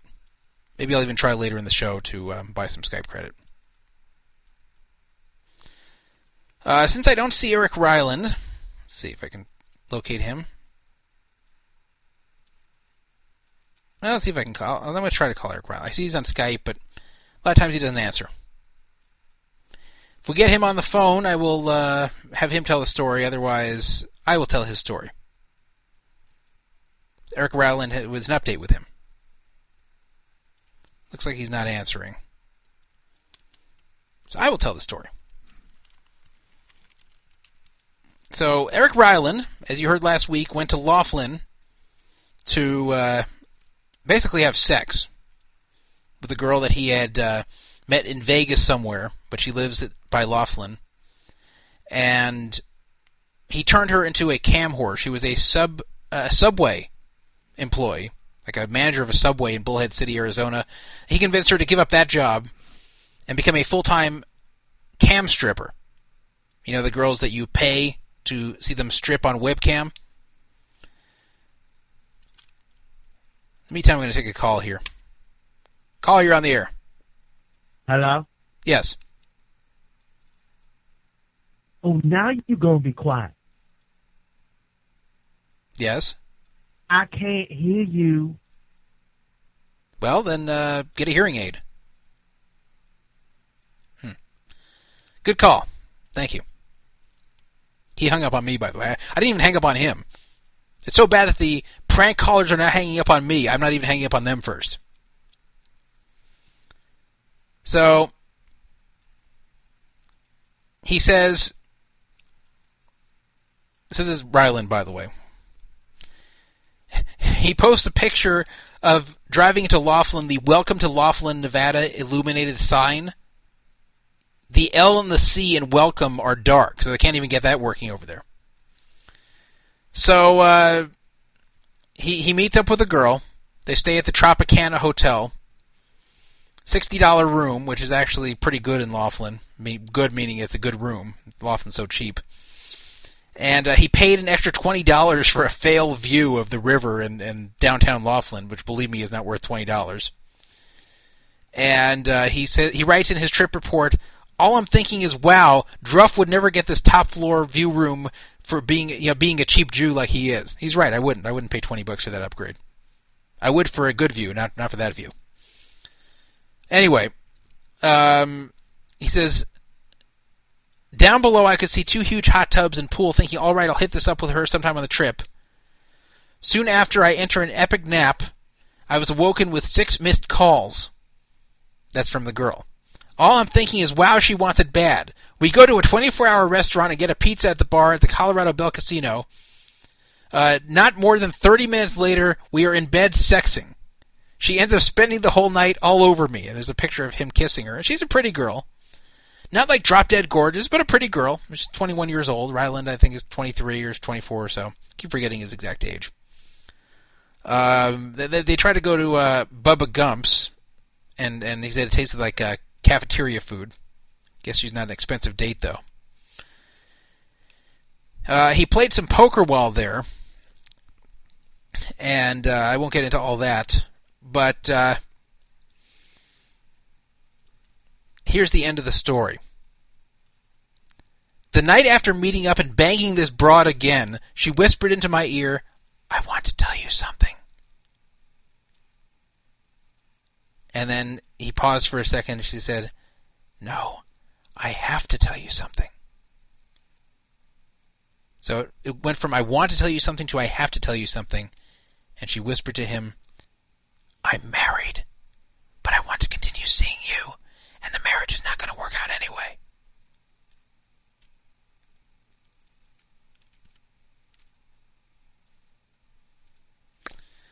So Eric Ryland, going to Laughlin, Nevada, to have sex not one night but 2 nights with a former Subway manager who is now a cam whore and wants to continue seeing him behind her husband's back. On the next Current Affair. So that's what happened. I don't know if he's actually going to go back down there and do that. Now, I wondered, where the hell's her husband? Like, how is she leaving for 2 full nights and the husband's okay with that? How is she even doing this webcam stripping without him noticing? I thought maybe he's in the military or something. That's really weird. But that's the update. Ryland really did go to Laughlin and had sex there in Laughlin. And the girl was married, despite only being 21. Despite the fact that she's become a cam whore since then. Despite the fact that she was somehow able to spend 2 consecutive nights with him all night. Somehow, she is married. Someone in the chat saying Eric Ryland the homebreaker. Someone else in the chat asking, does her husband know she's a cam whore? I don't know. I'd probably have to guess no. I think he doesn't know much of anything. And I think that the husband's probably in the military or travels a lot or something. A lot of these girls who have these military husbands cheat on them all the time. Hello? Yes. Caller, you're on the air. Hello? Yes. Hello? Hello? All right, I hung up on him this time. So either somebody's 3-waying me on to other people who are also confused, or it's a guy like spoofing his caller ID every time. I'm getting like different numbers. This time it was a 310 number calling and just, hello, hello? Last time, other weird accents. I think it's all the same guy. Well, whatever. Prank calls are part of the show. We make prank calls, we receive prank calls. So, Eric Ryland, I don't believe he's a homewrecker because this marriage is obviously doomed. If she's 21 and cheating on her husband this badly already, the marriage is over. Nothing Ryland did destroyed that marriage. A homewrecker is really someone that takes a happy or moderately happy marriage and destroys it. It's typically used for women who do that, though men can be homewreckers too. But the traditional homewrecker is the woman who might be prettier than the guy's wife who she's going after, and the guy's perfectly happy with his wife, or at least okay with his wife, and then this other woman comes and steals him away. Whereas if this had not happened, that the guy would have stayed with his wife. I don't think that's what's happening here. I think that this girl is going to leave her husband with or without Ryland ever being placed on this earth. So, and I know the guy was kidding in the chat room, but I did want to make that distinction because people sometimes think, "Oh my God, you're having sex with a married person? That's awful." And I don't think it's a good idea to do that. But you can also tell when marriages are done, and the commitment in a marriage is between the 2 married people, not between the married people and third parties who don't know them. So now sometimes you're being tricked. Sometimes the spouse thinks the marriage is totally fine, and they're not like close to breaking up, in which case you're kind of being used, and in which case the other person's kind of being hurt through you and you're being used as a tool for that. But I don't know, it's not something I would do, but I don't see these people as homewreckers or marriage destroyers or anything like that. Not unless they actually actively seek out to destroy a perfectly okay or happy marriage. So that's what happened with the girl Ryland met.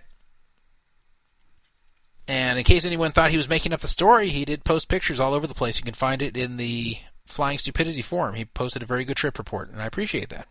So thank you, Ryland. You really brought a lot to Poker Fraud Alert in recent times. But he hasn't really responded to anyone's questions since he posted this stuff, so hopefully we'll hear from him soon. Okay, on to the next topic. We're going to talk about Full Tilt and the situation there. Now, as I said earlier, September 16th is the date that you can start applying to get your money back. So, the way that you get this, get this website up here. I see another phone call coming in. Should I answer?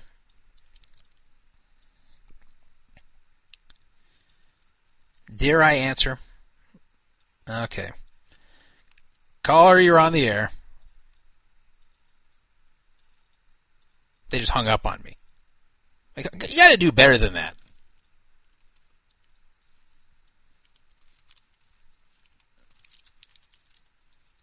I'm getting hang-ups. I'm getting weird accents. I really need better than that. Anyway, if you want to get your Full Tilt refund,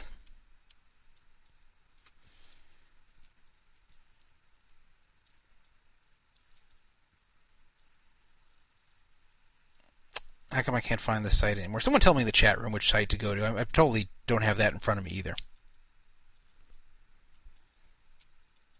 This wasn't one of my more prepared shows. I actually prepared topics, I just didn't prepare material. So, let me see here. There we are, FullTiltPokerClaims.com. That's it. So go to FullTiltPokerClaims.com, exactly as it sounds, FullTiltPokerClaims.com. Starting September 16th, you can request remission of your money that has been held by Full Tilt for the last 2.5 years, if you're an American player. You have to do this by November 15th. So that means you have 2 full months, from September 16th to November 15th. If you don't, you will miss the first wave of payments, which means if they end up sending out all the money, or most of the money, in this first wave, then you get whatever's left over in the second wave, and if it's not 100%, it's not 100%. So you definitely want to fill out this petition sometime from the 16th of September to the 15th of November, so you can have access to the first wave of payments. Very important to do. I will remind you again next week and future weeks. FullTiltPokerClaims.com. But more interestingly is the exclusions that may be happening. Now, this may not be true. This is a rumor. This is a leak, supposedly. So take that for what it is. But this supposedly leaked out, this email. The following persons are excluded from the remission process and are not eligible for payment from Full Tilt Poker's fund. 1. A past or present employee of Full Tilt or any of its past or present affiliates. 2. A past or present vendor of Full Tilt Poker that received compensation through Full Tilt players' accounts. 3. A past or present Team Full Tilt player. I didn't realize present, but yes, present. 4. A past or present shareholder of Full Tilt, Tiltware, Coley Corporation, Pocket Kings, Philco, Vantage, Ranston, Mail Media, or Full Tilt Poker Limited. So they're listing all the companies there that were associated with Full Tilt. A past or present officer or director of those same companies. 6. A defendant in any civil action or claimant in any forfeiture action brought by the Department of Justice related to the violations alleged in this action, or any related action, any of his or her affiliates, assigns, heirs, distributees, spouses, parents, children, or controlled entities. And 7. A person who, as of the petition filing deadline, has been the subject of criminal charges related to the violations alleged in this action, or any related action. So basically they're saying if we're trying to come after you criminally or civilly, then you cannot claim any of this money. If you were a shareholder of Full Tilt or any of its associated companies, you can't claim the money. If you're an officer of Full Tilt or any of the associated companies, you can't claim this money. If you're a Red Pro, past or present, you can't get the money. If you're a past or present vendor who were paid by Full Tilt money, meaning if you did anything, like let Full Tilt advertise in your magazine and they paid you through Full Tilt money, you can't get money from this fund. And if you're a past or present employee of Full Tilt or its past or present affiliates, you can't get the money. So what does this mean? Now, the definitions here, while specifically listed in some ways, are also very broad. For example, what do they mean by affiliates? Do they mean affiliates like entities that are associated with Full Tilt, or do they mean traditional poker affiliates to where you click on a banner and the affiliate gets part of your rate from referring you? Is that what they mean by affiliates? So is anyone who managed an affiliate program not eligible to receive Full Tilt money if they also had a Full Tilt account with money stuck on there? What about vendors? What if you owned a magazine? Or what if you did some other? Or what if Full Tilt did some other work for you? Sorry, you did work for Full Tilt, and they paid you by transferring you Full Tilt money, which is the way they would do it. Are they saying that because you ever got paid even $1 in Full Tilt money for being a Full Tilt vendor, that you cannot make any kind of claim on your money? Now, the rest of the stuff makes sense. As far as a present Team Full Tilt player, I don't see how that should matter, because the present Full Tilt is totally different than the past Full Tilt. Maybe the same software, but it's run by PokerStars, a totally different company. And in fact, they're the ones who contributed the money to this fund in the first place. So I don't see why present Team Full Tilt players should not be able to qualify, though I don't know how many Americans are present players. As far as past Full Tilt Red Pros, I agree somewhat, but not to the degree they're saying here. Keep in mind that not all Full Tilt Red Pros, that is Team Full Tilt members, were created equal. Some of them were getting huge distributions every month. For example, Phil Ivey was getting like $1 million a month. He definitely should not be getting any money, no matter how much he had stuck on Full Tilt, because he got paid way, way more than he could ever have currently stuck on there in distributions. Eric Lindgren got $250K a month. Same thing. But there are other Red Pros who didn't have a monthly salary or monthly distribution. They were just getting extra rakeback, where they would get paid nothing if they did not play, and all they were getting was basically something like 100% rakeback. Now, that's still getting paid something. Everybody else is only getting 27% rakeback. These Full Tilt players are getting, the Full Tilt Red Pros, at the very least, were getting 100% rakeback, I think.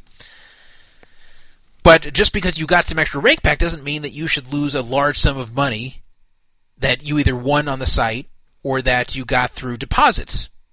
So, let's say you had $100,000 on Full Tilt, but in rakeback you've received $20K total lifetime. And rakeback, I mean extra rakeback, over what a regular player would get for being a Red Pro. My opinion is that they should subtract whatever you got paid by Full Tilt, kind of assuming that this was the player's money that was being spent. So if you got paid $20K in extra rakeback by being a Full Tilt Red Pro, and you had $100K in your account, I would think that it would be fair to give you 80, 100 minus 20K. I don't think it would be fair to confiscate your whole 100K that you legitimately had on there just because 20K of that was from payments in the form of extra rakeback. I just don't think it's fair. What if someone earned $100 in extra rakeback and they had 100K in their account? You're telling me they have no access to their total 100K just because they once got $100 in extra rakeback, or because they got $100 as a vendor payment? That would be totally unfair and totally arbitrary as far as denying people access to the Full Tilt Fund. Now, I fully agree that anyone who benefited in any way from Full Tilt, that should be subtracted from whatever they're getting back, because they were paid with the player's money. Even if they didn't know it, it's kind of not fair to them, but that's the way it goes. If the Full Tilt was paying extra rakeback to people, well, sorry, you don't get your extra rakeback because Full Tilt turned out to be shady and stole all the players' money. So I can understand subtracting that. I can understand not paying into the Full Tilt owners who were getting distributions. But I think basically whatever anyone received from Full Tilt, whether they're a vendor, whether they are an affiliate, whether they are even a small percentage owner of Full Tilt, whatever is in their account should be subtracted from whatever their balance is, and that's what they should be paid, except for the major owners and major officers of Full Tilt who were the cause of this whole thing. They deserve nothing. So it's not clear that this is really what's going to happen, but if it is, it'll be very unfair, and some people will get really screwed. I will not get screwed. Most others will not get screwed here. But I think that's otherwise totally unfair. Also, as it was brought up in the thread here on Poker Fraud Alert in the Scam, Scandals, and Shadiness forum by Beer and Poker, that they should also make a priority system where he's saying number one priority should be people who are regular Full Tilt users who have nothing to do with any kind of anything that had to do with Full Tilt. You're not an affiliate, you're not a vendor, you're not a Red Pro, you're nothing. Just regular players like me, for example. Number two, affiliates. Number three, Red Pros. And number four, Team Pros who didn't have ownership but were drawing a salary. And number five, if there's anything left over at that point, then give it back to PokerStars. They're the ones who paid it in the first place. That's Beer and Poker's idea. I think it's a pretty good idea, actually, having 5 different waves of paying people. That would also be fair. In fact, that would actually be the most fair. That would be even more fair than what I propose, to be honest. But if you're not going to do these waves, then just subtract, like I said. But don't totally deny them the money. That's not fair. The only people who should be totally denied from claiming any money should be ones who had any kind of hand in what happened. But we'll see. It's possible that Garden City Group, who's managing this, did not think about this. Maybe they made these rules and didn't really think about it. Maybe they didn't really consider the implications here. They're just like, oh yeah, Full Tilt, anyone who's affiliated, any vendors, blah blah blah, they're not eligible, blah blah blah, and they didn't think about the ramifications here. Someone in chat saying, I read it as affiliates equal people that represented the site, Red Pros, and not actual poker affiliates. It's very possible, but as I pointed out in the thread, even if when they say affiliates in that statement, they don't mean traditional poker affiliates, they may consider affiliates to be vendors. Because remember, they said vendors is anyone who got paid for their services in Full Tilt dollars, and that's basically what affiliates did. Affiliates got paid extra from your play in Full Tilt dollars. Like if you generated $100 in rake, and the deal the affiliate had is they get 10%, they would get $10 transferred to their Full Tilt account. So they're equivalent to a vendor. So they would still be covered under that statement, even if the term affiliate is not what we think it is at first glance. So that really wouldn't be fair.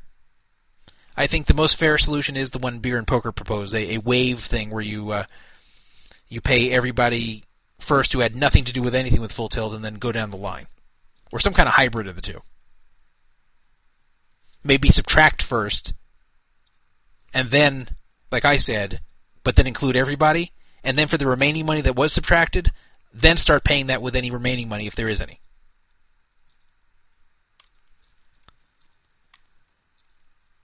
Bobby Orr asking in chat, shouldn't the DOJ be making the rules and these fucks just distribute the money? Unfortunately, I would think so too, but unfortunately it looks like the DOJ has handed the entire task to them.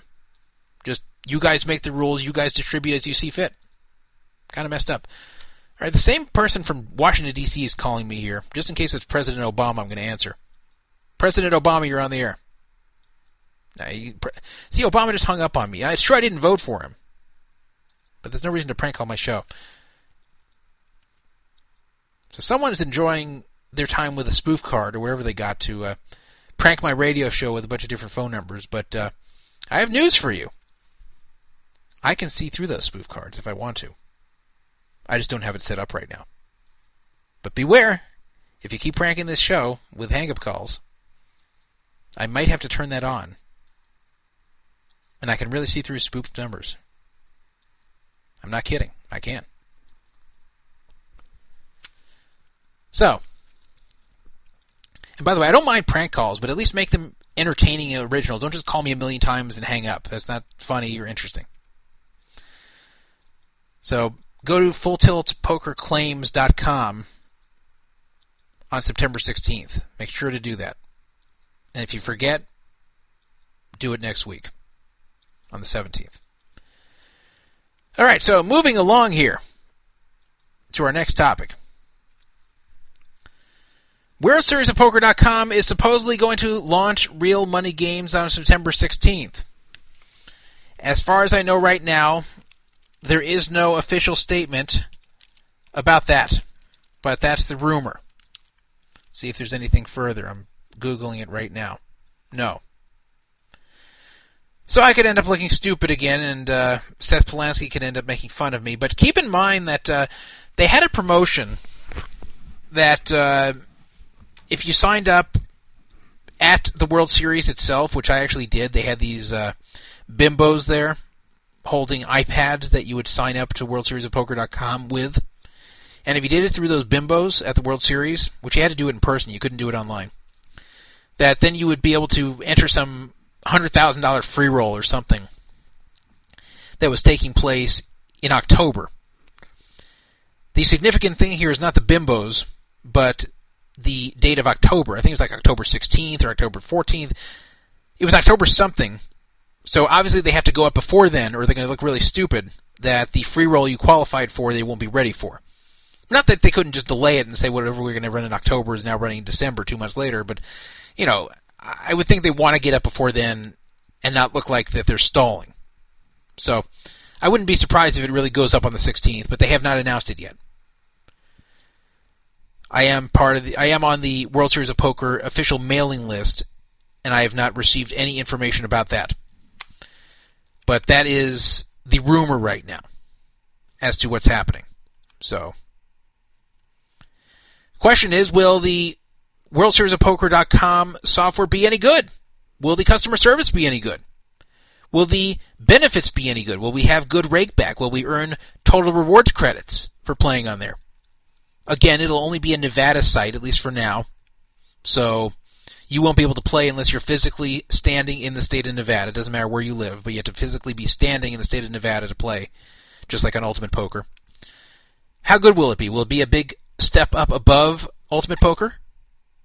Or will it be a step far below Ultimate Poker? Or will it be around the same? Or will it have different problems of Ultimate Poker? We don't know. They have taken a lot longer to launch.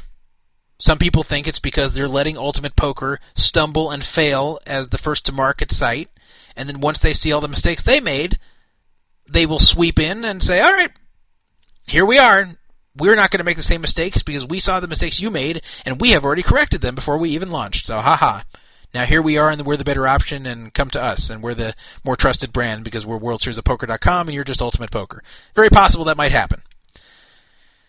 A guy on 2plus2 was posting that he was a beta tester for the World Series of Poker software, and that he really liked it. He thought the WSOP.com software was far superior to the Ultimate Poker software, but who knows? That's one guy's opinion, and who knows if he's even telling the truth.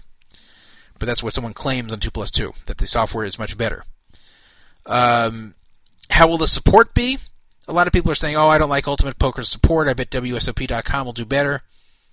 I wouldn't count on that. Caesars in general is terrible with customer service and customer support. Absolutely terrible. I can tell you that this extends in all ways. It extends to the World Series itself. It extends to their hotels. It extends to their total rewards program. It extends to their hosts. It extends to their promotions. It extends to everything.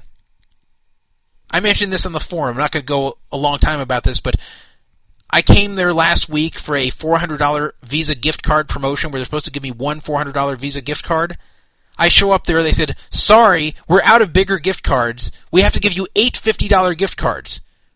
Which at first sounds okay, but these are Visa gift cards. So if I want to spend my $400 that they gave me, I have to carry around 8 Visa cards with me and use them $50 at a time. What a pain in the ass. If you think about it, $50 is not very much money. You can't even pay a bill with $50. If I want to pay my phone bill, I've got to use a few cards, one after the other. If I want to go to dinner, I have to bring a few cards with me. It's such a pain in the ass. Can I do it? Yes. But it's a pain in the ass, and I would have to go register each of the cards separately online. It's such a stupid process. Why couldn't they just carry enough big cards? But that's just the way Caesars runs. And by the way, thanks to PLOL for buying these cards off of me so I don't have to handle this. He got a $10 discount, but it's worth it. So he made $10 on the whole thing, and I saved some headache.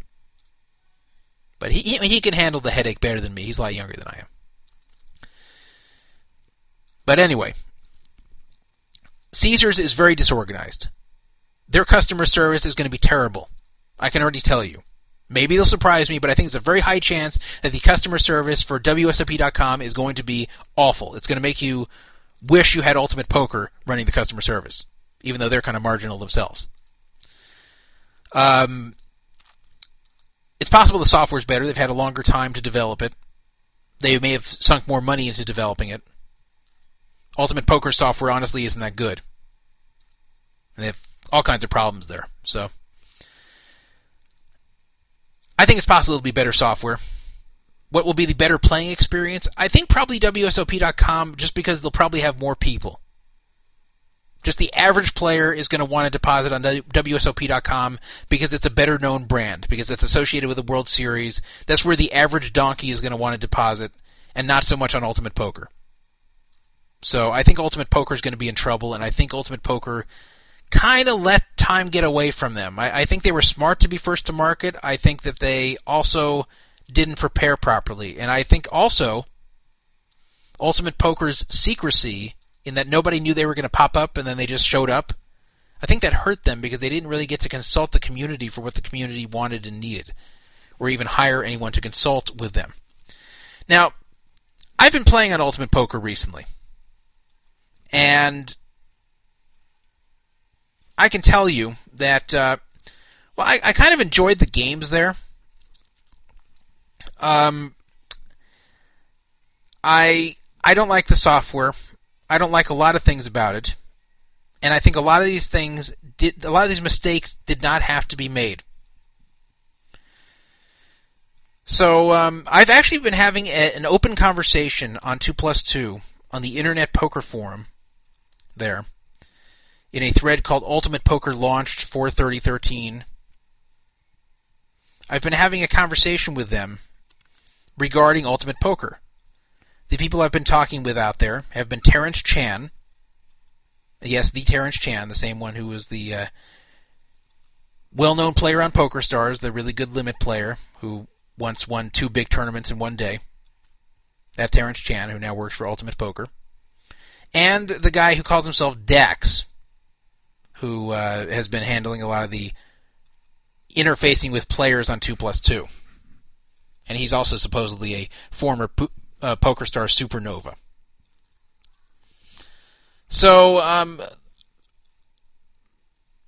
going to get to my conversation. I'm going to read what I said, then what Terrence said, then what I said, and I'll give you my ultimate belief on this whole thing.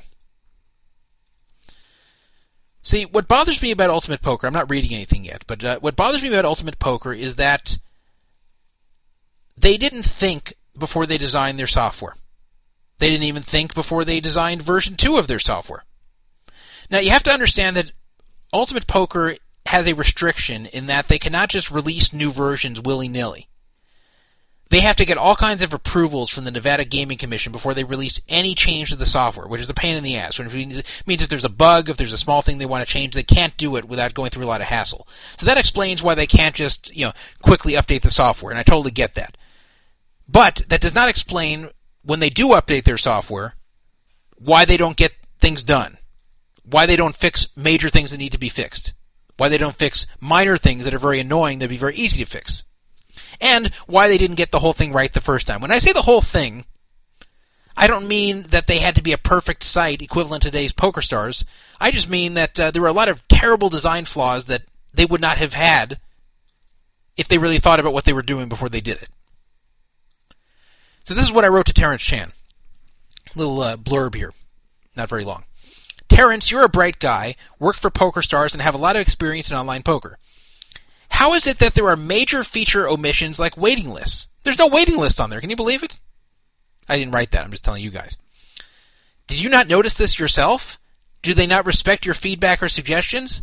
Just shocks me that they would hire a guy like you in a role like Director of Player Ops and then have long-running problems such as lack of a waiting list and the draw for the button flaw. The draw for the button flaw I've talked about before here, where people can angle shoot by when you sit down in a new game heads up, you draw for the button, and people can use that to angle shoot. I won't bother describing how, but I'm sure you can figure it out if you didn't hear my previous broadcast discussing it.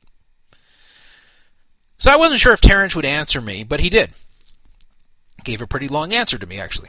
He said, "Hi, these are fair questions, so I'll do my best to respond in earnest here. Just to clarify, player ops is not product development, though they do ask my opinion, and I've logged a lot of online poker in my time. It's more overseeing support, the anti-fraud collusion team, the deposit cash-out team, as well as being a community liaison for 2+2 and elsewhere. Dax has been the guy who's been most prominent here, but a lot of what he was doing was basically saving my ass the first few months when support was absolutely overwhelmed and I didn't have time to be here.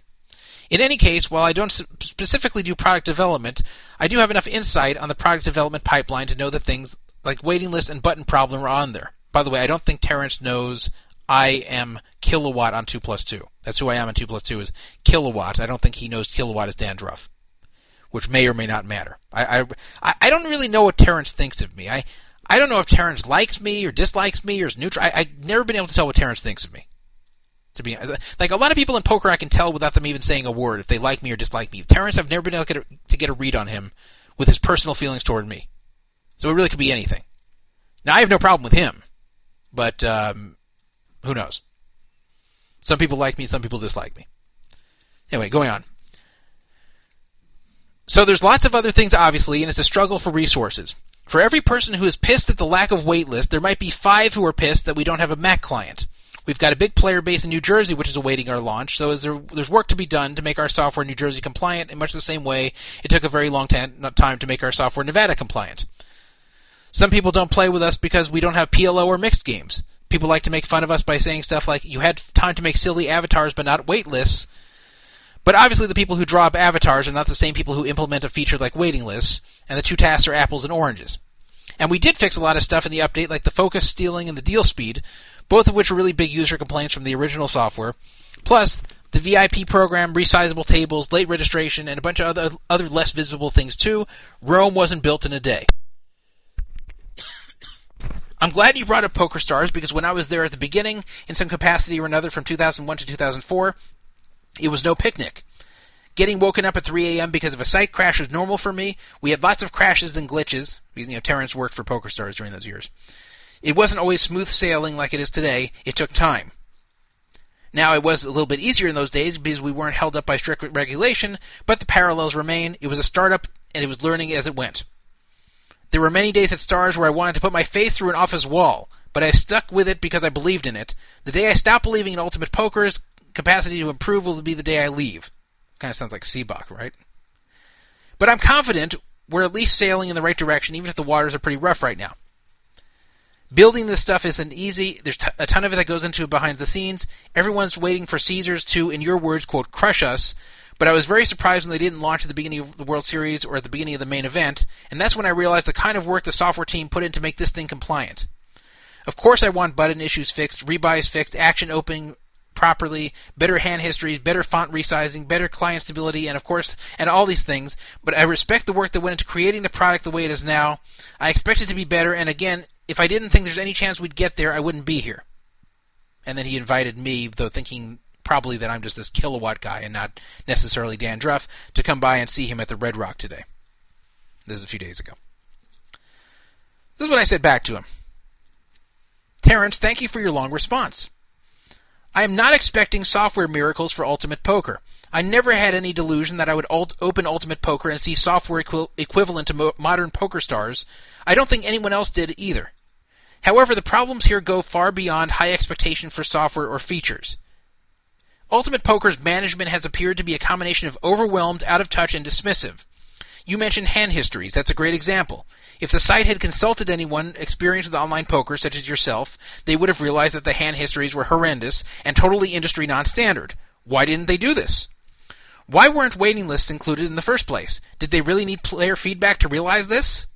The whole site just has the appearance of something slapped together by people who have no clue regarding the needs and desires of online poker players, and probably tested by those same people as well.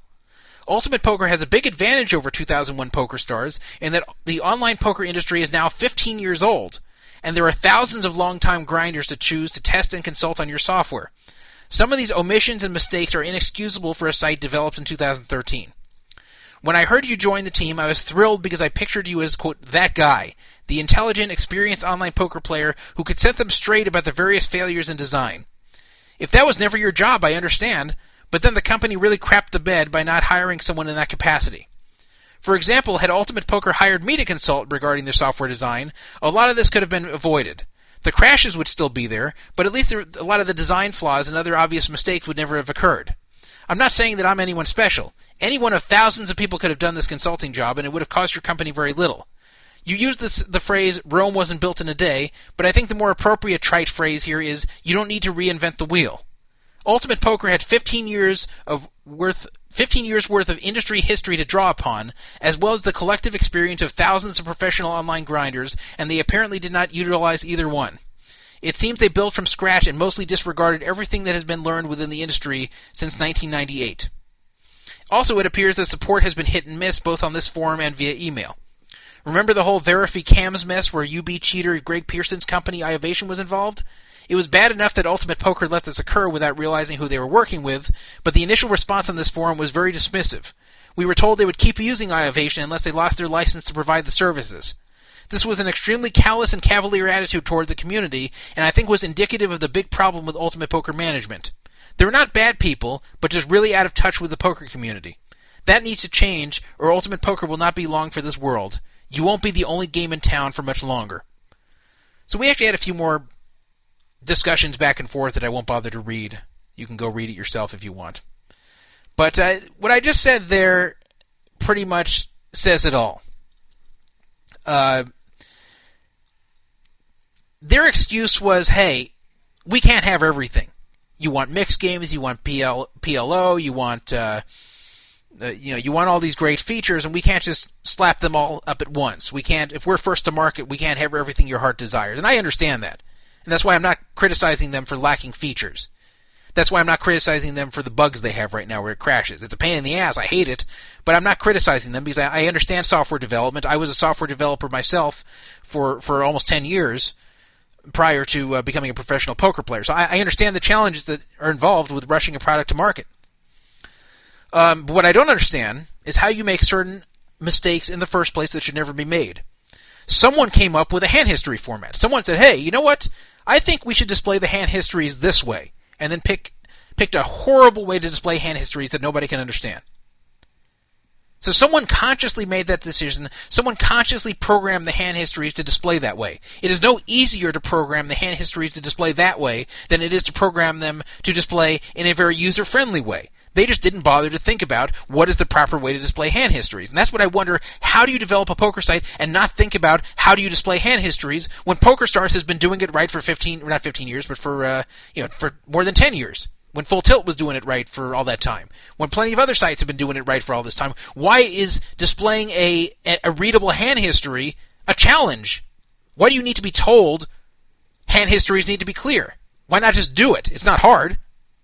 It's not like they don't have hand histories. They have them. They just chose a terrible format. Why? They obviously did not consult with anyone who plays poker when they made those hand histories. What about the waiting list? Not a hard thing to implement. It's also a very standard thing. Planet Poker in 1998 had waiting lists. Very, very easy to program. Very simple. Any poker site that had this in the 90s, you know it's not very hard.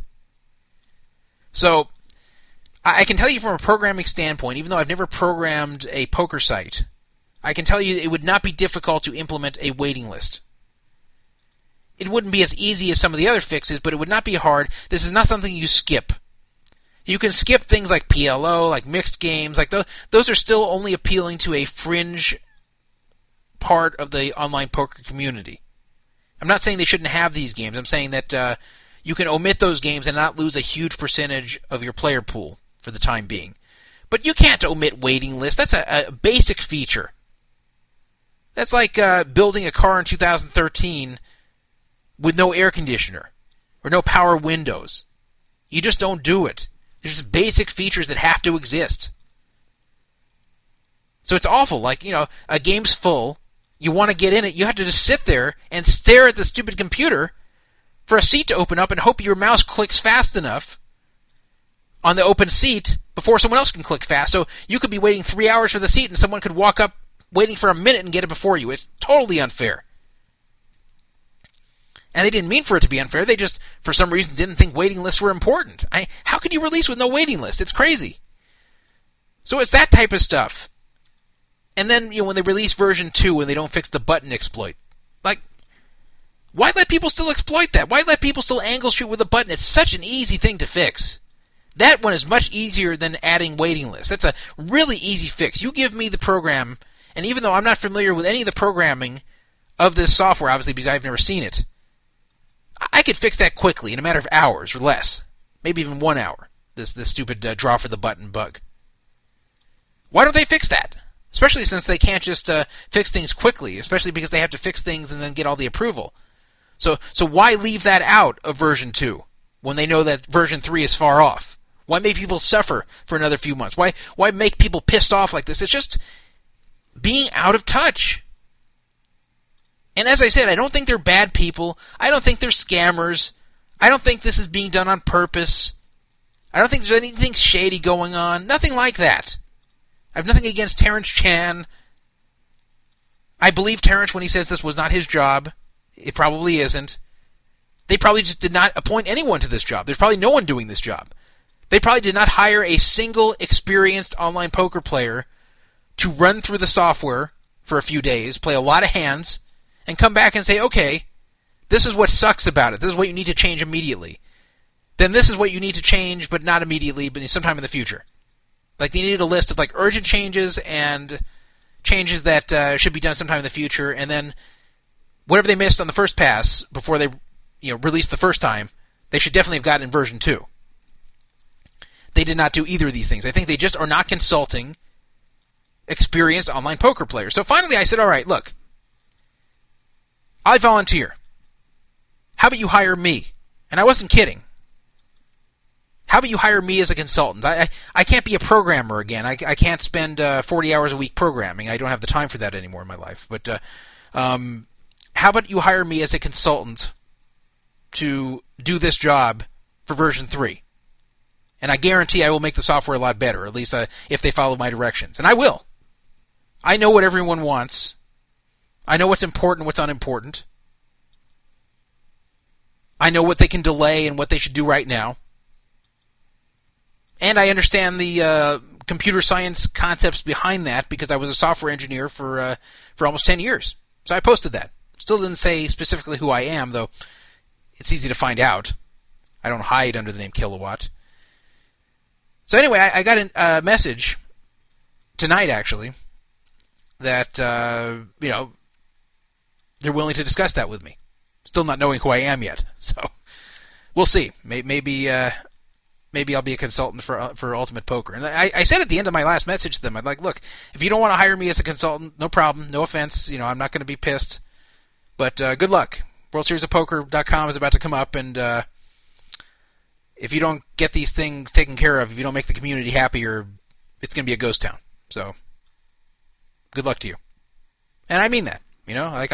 I don't hate them. I play there. I mean, if I hated them, I wouldn't play there. I wouldn't give them my rake money. So I still play there. I just think I think they made a lot of big mistakes. And it wasn't just because they rushed. I think it's also because they were too secretive.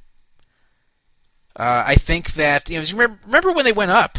Like, nobody had any warning. You heard about the South Point was coming. You heard about WSOP.com coming. And none of them came. And then the one that did come was one we hadn't heard of. Ultimate Poker, just bang, one day they're up. We're like, wow, April 30th, there we are. We have a legal online poker room. Nobody knew it was going to come up. They probably did this in super secret, and for that reason did not consult any online poker grinders because they felt they couldn't trust them.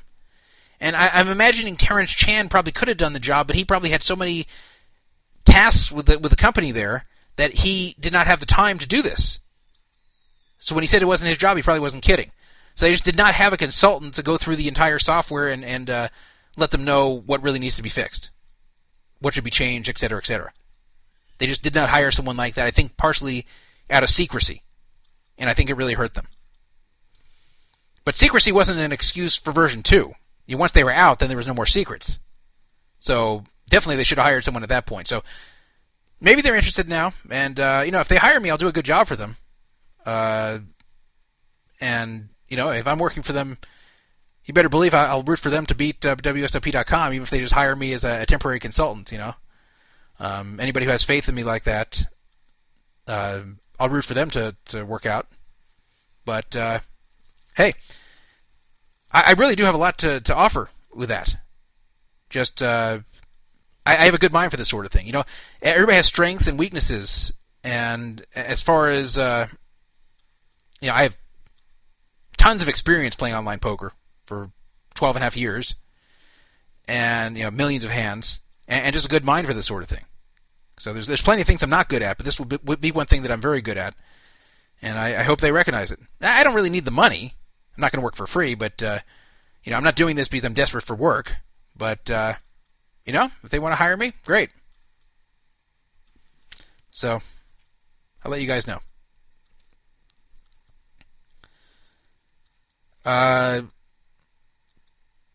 Lou Father asking in the chat, Druff, how much experience do you have watching free internet porn? Are you good at it? I'll answer honestly. I'm not good at it, and I don't do it much. If you asked me where the best internet porn is, I couldn't tell you. I know of some internet porn sites, but I really don't do it very often. I'm just not... I've never been a big porn watcher, ever. It's not from any kind of lack of sex drive or anything. I just was never all that into porn. Watched some, like any guy has, but I'm sure I've watched much less than average amount of porn compared to your typical guy who's 40. So now I'm being asked what type of porn I watch. Now I'm going to stop there. Nothing too crazy, nothing too freaky. I'm not watching some super out there porn. But anyway, want to thank Unlearn. Don't know who he is, but Unlearn in the chat said, Druff, ship whatever first place was tonight to next week's prize pool. So I don't know who he is, but thank you. Guess he won the tournament. Congratulations. So that's the story with Ultimate Poker, and I hope I can help. Everything I've said about them on past broadcasts, it was the truth, and it was honest. But unlike companies like UB that I would never have worked for because they're shady, I've never felt Ultimate Poker was shady. I just felt that they weren't managing the site right. I just felt that the software was not developed properly. And I think I can fix a lot of these things if given the power to do so. So we'll see. Well, we had another scandal involving stolen money in an online poker site where the site itself steals the money, not where a hacker steals it. A lot of times these small skins are not making very much money at all. Like you go onto a poker site, a small poker site. I'm talking about not Poker Stars at Full Tilt, but I'm talking about one of these really small sites that you probably haven't heard of very much. Sometimes they have a very nice web page, and you get the mistaken impression that it's a big operation. And they try to give you that impression. Sometimes they even have live support staff that's there 24/7, and you think, oh, it's got to be a big operation. But no, that's all outsourced. A lot of times these are really one-man operations. A lot of times these skins, these small poker sites, are really just run by some dude living in his mom's spare bedroom. I'm not even exaggerating. I literally have known guys living in their mom's spare bedroom who could not afford to move out of mommy's house running online poker skins. I'm not even exaggerating one bit. So they're often very cash poor, often stealing money from their customers is a way they make money. Especially if they're part of a network that does not enforce this. Because if you remember, a lot of these sites are just interfaces into a network of a bunch of little sites together. So there's the skin, which feeds you into the network, and then there's the network itself. Now, if the network itself was a responsible network, then they would kick off the skins that steal from people. Or they would hold all the money themselves and not let the skins steal from people. But the on-game network has been shady for a very long time. I think they've even changed ownership a few times, but I remember back in like '04 or '05 they were shady, and people were, Skins were stealing money, just outright stealing money from its players, and On Game would not get involved, and they would continue to let these scam skins continue to operate on the network. They wouldn't do anything. They'd say it's between you and the skin, tough luck. I don't care if they stole from you, they can still be on our network. That's really what they would say. We're not getting involved. So, there's a Limit player I know. He goes by a few names, BBBB, Fuzzy Wuzzy, other names. He's a very under-the-radar guy. So under the radar that I don't even feel comfortable revealing that much about him because I might be violating his privacy. I know his real name. I've met him in person many times. I've played with him a whole lot in online poker. Played with him a little bit live, but not much. He's almost exclusively an online player. He did move out of the country after Black Friday. He's a U.S. player, but he moved out of the country after Black Friday so he could continue playing online poker. Very successful. Only plays Limit Hold'em. He plays a tiny bit of other stuff, but almost exclusively Limit Hold'em, and has really milked a lot of money out of the game over the years. And continues to do so. So, despite all that, despite all the money he's made, if I told you his name, which I'm not going to do, if I told you his name, I guarantee you almost none of you would have any clue who he is. You wouldn't go, oh, that's who that is. No. Guarantee almost none of you would know the guy from his real name. Even if I told you his screen names, you might recognize his star's name, but that's about it. You would barely recognize the guy. That's how under the radar he is. He also does not have any kind of significant tournament results. He, I think, had one low six-figure score a long time ago, and other than that, he's actually run pretty bad in tournaments. It's like whenever this guy plays tournaments, it seems like he loses. So, anyway. Very successful, though, in Limit online play. I also do not know of this guy having any kind of dishonesty issues. Never known him to chip dump, never known him to multi-account, never known him to cheat or collude in any way. He seems like an honest guy. I've never heard about any stories about him being dishonest in any way. So, that will play into this story. Here's what he wrote. He posted on Poker Fraud Alert and 2plus2. BetSafe/OnGame stole $6,000 from me. I am a professional Limit Hold'em player and have been since 2000. I started playing on the On Game network on Betfair in January 2012. They switched over to the iPoker network, so I deposited $5,000 on BetSafe because he still wanted to play on Game after Betfair switched. For my Moneybookers account to play on the On Game network again after I heard they still had action there, I started playing on Friday, September 6th. I first sat at 100-200 Limit Hold'em heads up with a player. I won the first hand and he buttoned me, meaning the guy just played his button and left. I then sat at 100, 200, 50, 100, and 25-50 open tables. So he's just waiting for someone to sit with him. The player XBuddha42 sat with me at 100, 200 Limit Hold'em. I had played this player many times before on my old Betfair account, which was named Whoa Big Wave. I was losing during this match and ended up making two more $5,000 deposits for a total of $15,000 during the match, and ended up losing $94.97 in 122 hands when XBuddha42 quit. So he did pretty poorly. In 122 hands, he lost over 9K, almost 9,500. I was out Saturday, then tried to log in Sunday, and got the message that my account is currently inactive and to contact customer support for further assistance. I emailed support and was told my account was closed by their poker provider, and he's wondering if that's On Game, for breaking their terms and conditions. After a few emails back and forth, they finally stated my account was closed for chip dumping. The final email stated that they will be confiscating the remaining $5,900 in my account. My play in the match was totally standard, and there was definitely no chip dumping. I don't know the player XBuddha42 at all, except as an opponent I played a lot on Betfair. Chip dumping doesn't even make sense since I deposited from Moneybookers and could have presumably just sent XBuddha42 the money on Moneybookers if I wanted to give him money. So what he's saying is, chip dumping you only do if you want to, get money you already have on the site over to another player. He's saying, look, I could have sent this guy money on Moneybookers since I kept depositing on Moneybookers and then losing to him. I could have not chip dumped. I could have just sent him the money legally on Moneybookers. Either the site doesn't understand poker and its swings at all, and anytime someone wins or loses a lot there, which is what happens at high stakes, it's, quote, investigated someone by someone completely incompetent, or the site is just flat out stealing money. Druff Knows Me and has posted in the 2+2 thread before they deleted it, I guess, for being in the wrong forum.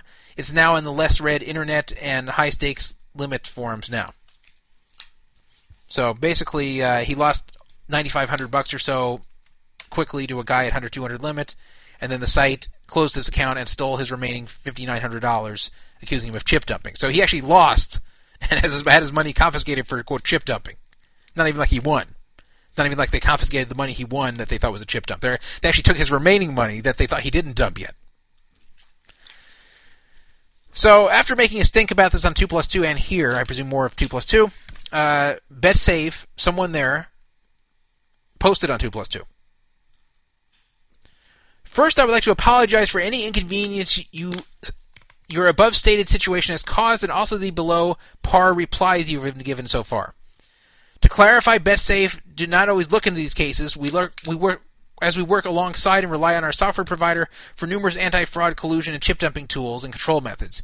In your particular case, it seems our software provider OnGame has taken action based upon a few issues that related to your account that were highly suspicious. I will not provide the full information here due to the sensitivity, but BetSafe will email this to you separately. After I saw this thread, I spotted your frustration and wholly believed your case. I then raised to our software provider, and they have admitted they have made a rare mistake and have subsequently unblocked your account with full balance available. I would like to sincerely apologize for any inconveniences this has caused you. Would like to highlight this as an extremely rare case and honest human error on our behalf of our software provider. It is never BetSafe's nor OnGame's intention to ever withhold any amount of money for any player for our own gain. Our integrity is absolutely paramount, and we strive to ensure this is never compromised. I assure you this will not happen again. As a goodwill gesture, we've credited you with... How much did they give him? How much?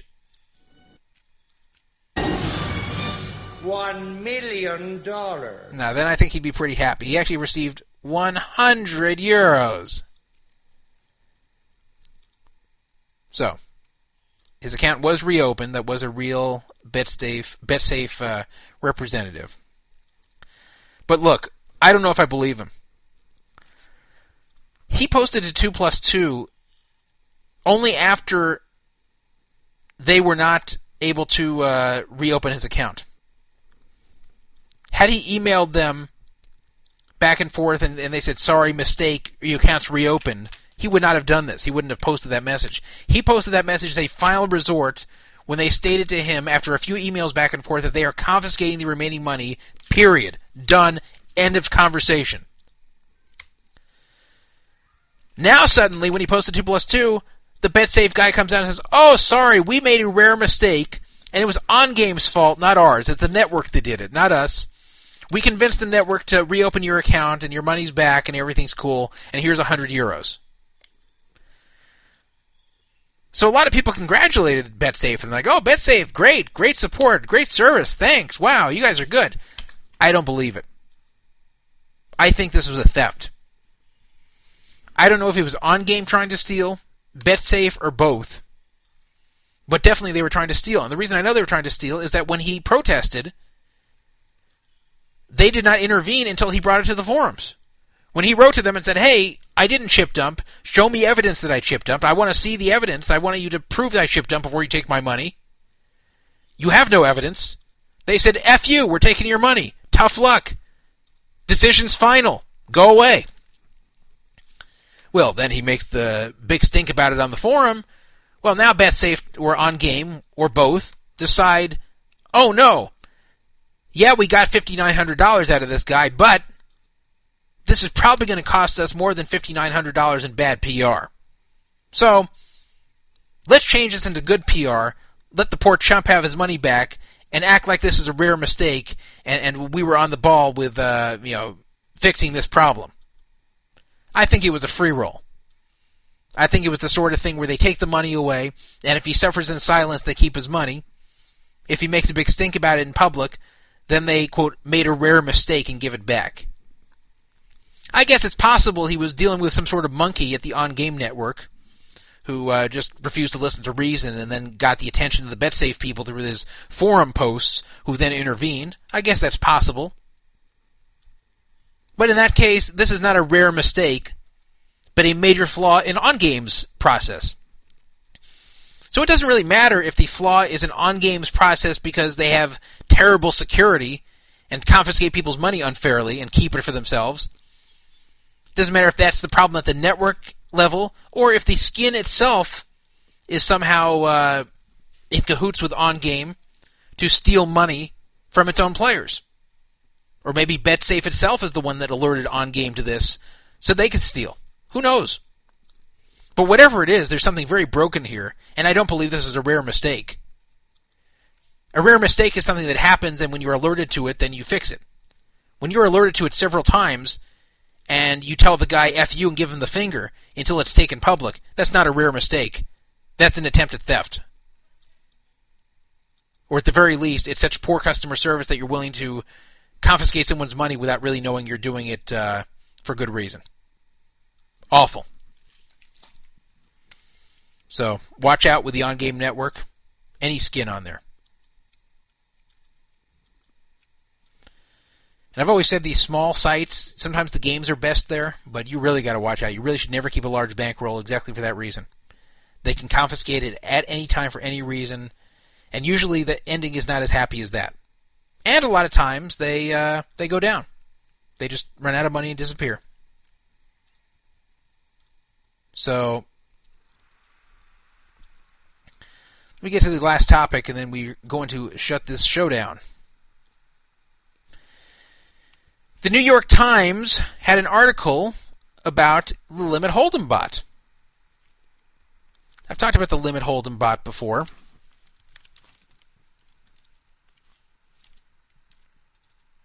Let me get to the thread about this. Should have had that up too, but as usual, producing the show as it goes on. So, this machine is called Texas Hold'em Heads Up. It's manufactured by IGT, which is a huge gambling machine company. Make a lot of video poker, slot machines, etc. But IGT, it's branded IGT, but it's actually a separate company that made it. A 6-page article, very interesting read, on by the New York Times regarding this Texas Hold'em bot. And I played it a whole lot in 2012 and the beginning of 2013. Logged a lot of hands against this thing. As did Brandon, the former co-host of this show. As did many others in the Limit Hold'em community. What was interesting about this article is that they revealed a few things for the first time. First of all, they revealed that the suspicion that the bot has, quote, several personalities is true. That is, the bot doesn't always play the same style. It rotates between a really, really tough style, kind of a medium style, and a very passive, weak style, which they expect most people to beat. The reason that passive, weak style is in there is not just to throw you off so you can't develop a good strategy against it. The main reason for the passive style is to give you a chance. The designer of the bot said that they put in the passive personality that shows up every so often. Not sure what percentage of the time, but I did notice it myself where sometimes the bot will be very passive and easy to play. That they do this so players, good and bad, feel like they have a shot at it. They felt that without including this passive personality, which is essentially throwing the game, that it would crush everyone so hard that no one would want to play it. That they actually felt that it was more profitable in the long run to let people think they had a chance by letting them have some winning sessions by having that passive personality show up every so often. But not often enough to where you can just play during that passive personality and never any other time. And the passive personality may not be a personality that sticks there for a long time. It could be a personality that sticks for 3 hands and goes back. It could go for 1 hand. They didn't say how long it sticks around. They also said, and I knew this as well anyway, that the bot was programmed with a neural network, and the way it's done is it actually played itself. Like for 1 billion hands, it played itself heads up, and tried to find ways to exploit itself. Sounds weird, but it's easier to think about this way. Let's say I could make a carbon copy of you. Everything the same. Same memories, same flaws, same strengths, everything the same. An exact carbon copy of you. And I sat the two of you down at a poker table, heads up, and said, okay, play each other. Well, your first thought would be, I know all this guy's moves, so this is going to be easy. But then again, he's going to think that about you too. He knows all your moves. So you're going to be trying to exploit each other from what you know about each other. And if you notice your other self has a weakness as an opponent that you never noticed as being yourself, because, being yourself as a player and playing against yourself are two different things. And you may notice a flaw playing yourself that you may not notice being yourself playing, when yourself is the opponent. So that's what the bot's doing. When the bot notices something about itself as an opponent that's exploitable, then it corrects it. And it runs it through a billion hands, because, it can play these at amazing speed, since it's dealing virtual cards, and it doesn't have to click buttons or anything. It can just play at, it can play, I don't know how many hands per second, but just tons of hands per second. It can run through a billion hands in not that long of a time, and keep perfecting its strategy against itself. Now, there can still be some flaws in the strategy, because it's still a bot versus a bot, and that is not a perfect simulation of a human. So, the original version of the bot was easier, and then they upgraded it after they ran it, ran some more simulations, whatever. They improved it, and the upgraded version, everyone agrees, is very tough. Now, in my play versus the bot, I noticed the following. These are some of the weaknesses it had.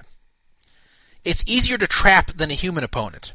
For example, I pulled off many triple check raises. You know how hard it is to pull off a triple check raise on a human opponent? A lot of human opponents can't be triple check raised just for the humiliation factor alone, that if you double check raise someone, which is already kind of hard, that when it gets to the river, if you check again, they're probably not betting just out of the fear you're going to triple check raise and they'll be embarrassed. But a bot never gets embarrassed, and a bot does not have, it can have the memory that you check raised it, but the bot, even though it's not allowed by Nevada gaming law to learn from you between hands, meaning it can't analyze the previous hands you play and change the way it plays, but it can analyze your play during the hand. So it actually could decide to play differently based upon the fact that you just check raised the flop and now you're on the turn, but for some reason it was not that hard to pull off multiple check raises on it. Here was a spot I check raised the thing all the time. Let's say I had ace 4 and the flop came queen 4-4 and it did 3-bet me pre-flop. Or it raised pre-flop. Let's say it raised pre-flop on the button and I just called with ace 4. The flop's queen 4-4. So I have trips. If I check raise it and it calls, I might try to check raise the turn too. If it bets the turn, I'll check raise it again. It'll call, if it has something. And then the river. I'll check raise it again, and it'll call. And it'll often show down something like kings or ace-queen. It'll let me check raise it 3 times in the same hand without even having some really strong hand. It's not like it had king 4 and I triple check raised it. I've triple check raised it in that spot when it has ace-queen. So, that's a spot you can triple check raise it. I just learned some of these spots. A human you could never do this to, unless he's really out to lunch. It also errs on the side of calling down rather than tight folding. So it does make some really good folds every so often. That's programmed to randomly fold every so often. And people on 2+2 posted these crazy hands where it folds like the second nut flush to the nut flush and things like that. But that's very, very uncommon. For the most part, it calls down way too much. Way too much calling down with king high, queen high. I've even seen it call down with 9 high. In a really dumb spot to call down 9 high. Not even like a double paired board. So I've seen it call down super light, commonly. So for that reason, I don't try to bluff it. Or at least not very much. I can't say I never bluff it, but you have to go easy on the bluffing if you want to beat it. If you try to over bluff the thing, it's going to call you down and you're going to lose over and over to ace and king high. There's a lot of other subtle strategies I won't bother to discuss here, but I've watched many fellow Limit players try to beat this thing, and they got crushed. And these are good players. These are guys I wouldn't want to play heads up. But when it comes to playing the bot, they would treat the bot like a human opponent. And the bot's not a human opponent. It's a completely different opponent than a human opponent. And I've watched heads-up players who are better heads-up players than me play very poorly against the bot, even after a lot of experience against it, because they're trying to match aggression with aggression, and that's just not the right way to handle the bot. You can't intimidate the bot. You can't make the bot scared to lose money. Nothing. The bot calls down a lot. So if you bluff a lot, it's going to eat you alive. Anyway, I stopped playing this bot very much after early 2013 when they did away with a lot of the comps and tier credits you would get from playing it, because from playing this bot you could earn a lot of good stuff from the casino. It was comped at the same level as video poker, and you would earn things very fast because the money would go in very quickly. You're playing 20-40. Every time you hit the bet button, you're betting $20 or $40. So let's say you're like an even player with the bot, you could just feed in a ton of money to that thing. When I say feed in, I don't mean physically feed in, but you could have the same $500 you're cycling through over and over and over again, and all of a sudden you've cycled in $100K, and you have credit for playing $100K coin in. Now you've earned a whole lot of points, and you've earned a lot of comps, earned a lot of high tier, and it was definitely worth it to do it. But they've done away with that just about everywhere. In fact, not just about everywhere. I think everywhere has done away with it.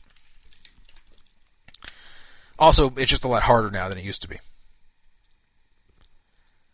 Now, the article also revealed they're coming out with a new version of this bot. It has been taken out of Caesars, it's been taken out of Rio, but they claim a new version's coming up with a different branding, but the same intelligence, called Play the WSOP Best Heads Up, or something like that, where you'll actually be playing Phil Hellmuth and Johnny Chan and other famous players. You'll see a picture of them on the screen, and they'll be your opponent, rather than just like a computer. And it'll have little animations like when there's a lot of betting and raising, Phil Hellmuth will put on his sunglasses, dumb things like that. That's what I read in the article. So that's to be more appealing. So this way, instead of you're playing a machine heads up, you're playing Phil Hellmuth heads up. So it's a gimmick. But in reality, it's not imitating Phil Hellmuth's play. It's just it's playing its own way, just showing a picture of Phil Hellmuth playing. Kind of dumb. But I felt the most interesting thing there was the fact that they actually make it lose to give you a chance. In the article, there was a Mike Reed from Pittsburgh who was quoted, and that's Reggie Man, former owner of Donk Down, former Neverwin Poker member. A lot of you people know him. He did play a lot against the bot. He showed me, actually, a spreadsheet he had showing that he did very well at 10-20 playing the bot, but did very poorly playing 20-40. The article seems to imply he's up a lot against the bot. I don't know if that's true. I don't know if he told them that. I don't know if he's has different results than what he reported to me. He never told me what his overall results are against the bot, but from what he showed me, which I just looked at very quickly, he was way up at 10-20 against it and way down against in 20-40. And we did determine 20-40 was likely higher than 10-20. So harder, that is. I don't know if I said higher, but harder than 10-20. So that might explain it. But the designer of the bot actually said that he doesn't believe that guys like Mike Reed can beat the bot in the long term. He thinks they're just running well. Now, Brandon did very well against the bot. He did better than I did. I think he did better than anyone. But how much of that was running well and how much of that was Brandon being better than everyone, I don't know. Brandon was very good against the bot, and we talked about strategy, and he really had it down. I mean, he really understood it very well, and he was a great player against the bot. I'm not taking anything away from Brandon. But he did run very well, and he'll probably be the first to tell you that. So I think it was both. He ran well and played very well, which is always a great combination in poker. But the designer of the bot insists that pretty much everyone's going to lose against it, given enough time. And if they remove that passive personality, then everyone would especially lose to it. And call, you're on the air.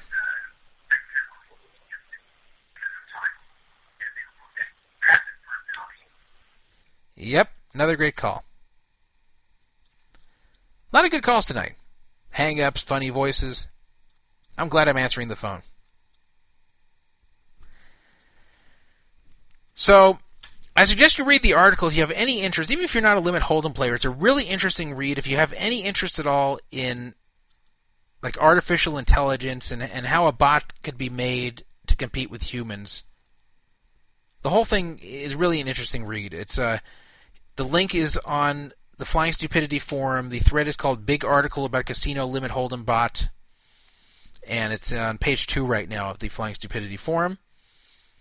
6-page article, nice read, and maybe I'll give the new version a try when I get to play against Johnny Chan or Phil Hellmuth, but I think that'll annoy me more than anything. But if it plays anything like the last version of the bot I faced, I probably won't play it very long because that was a very tough opponent. Very tough. Though I did think I got some strategies down, like that triple check raise and other things. I think I figured out a number of things that are profitable to do against it. Many of which others did not figure out, like the triple check raise. Very few people pulled that off with regularity like I did when I talked to other players who played it. So I was proud of that one. Some other idiosyncrasies I figured out that seemed to be weaknesses. But, other times I see it just making really good moves, and some moves I can't even explain. Some moves where it makes great folds. It just always seems to know when to bluff me. And other, I was surprised at how good it was at bluffing me. How good it was at making river raise bluffs. How good it was at making river bluffs when we've been checking the whole way. It was a lot better bluffer than I was, I'll tell you that. And that's probably from a billion hands of experience. So, it was interesting to see an article about that bot when there was very little known about it other than from a few conversations people had with the developer over time. But think about that. A Limit Hold'em bot that they actually have intentionally lose for some period of time so you'll feel you could beat it.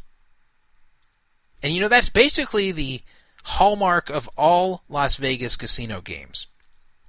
That's why the odds are against you, but not brutally against you in most cases. That's why you have winning sessions at any given Las Vegas casino game. Because if it was almost certain that you'd lose every session, it would not be fun. You would not enter with any hope. There's a certain perfect setting for every game in Vegas to where it's easy enough to win, to where you can have short-term wins sometimes, but hard enough to where the casino can expect that even after a short time, you're almost guaranteed to lose. And that's what they want. They want you to have the hope of winning with a very little chance of winning even in the short run. So, unless I get any real calls tonight, that's going to be it with the show. I think we covered some important topics tonight. I think we got some good phone... No, actually we didn't. We got some terrible phone calls tonight. And I guess that's it.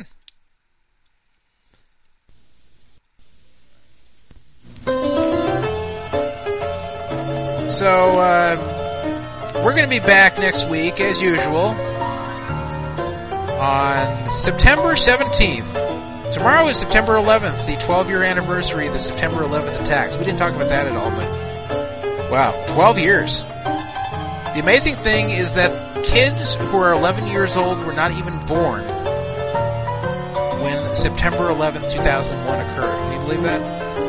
A few years, those kids will be in high school without having even lived through 9/11 as a baby. Like my son Benjamin, he was born 9 years after that. Ancient history to him. So, as I said, we'll be back next week. Thank you very much to everybody who listened live, everybody who listened in the archives, and thank you to everybody who donated to the free roll, including Seriously Serious, who gave that last place money. And if you haven't sent me the money yet that is for the free roll, please send it to me. The people who donated, that is. Maybe next week we will have a co-host. Maybe next week we will have some quality phone calls. Maybe next week I will hook up my little thing to be able to tell caller ID through the spoof cards. And then I'll call back the person who's pranking this show. Maybe even give out his number on the air if he continues to do it so much. You never know what'll happen here on Poker Fraud Alert Radio, the Druff and Friends show.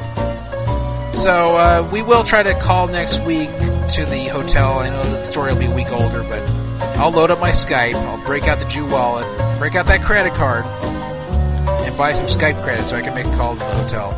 Truth is, the story's almost a week old now anyway, so it's not like it's super current anyway. So, until next time, Todd Dandruff will tell us here for Poker Fraud Alert Radio. Wishing you a week of not getting cheated, not getting scammed, not getting defrauded in the world of poker or gambling or anywhere else. And if you do, I will be here to tell the world about it and make it right for you. Good night. Shalom.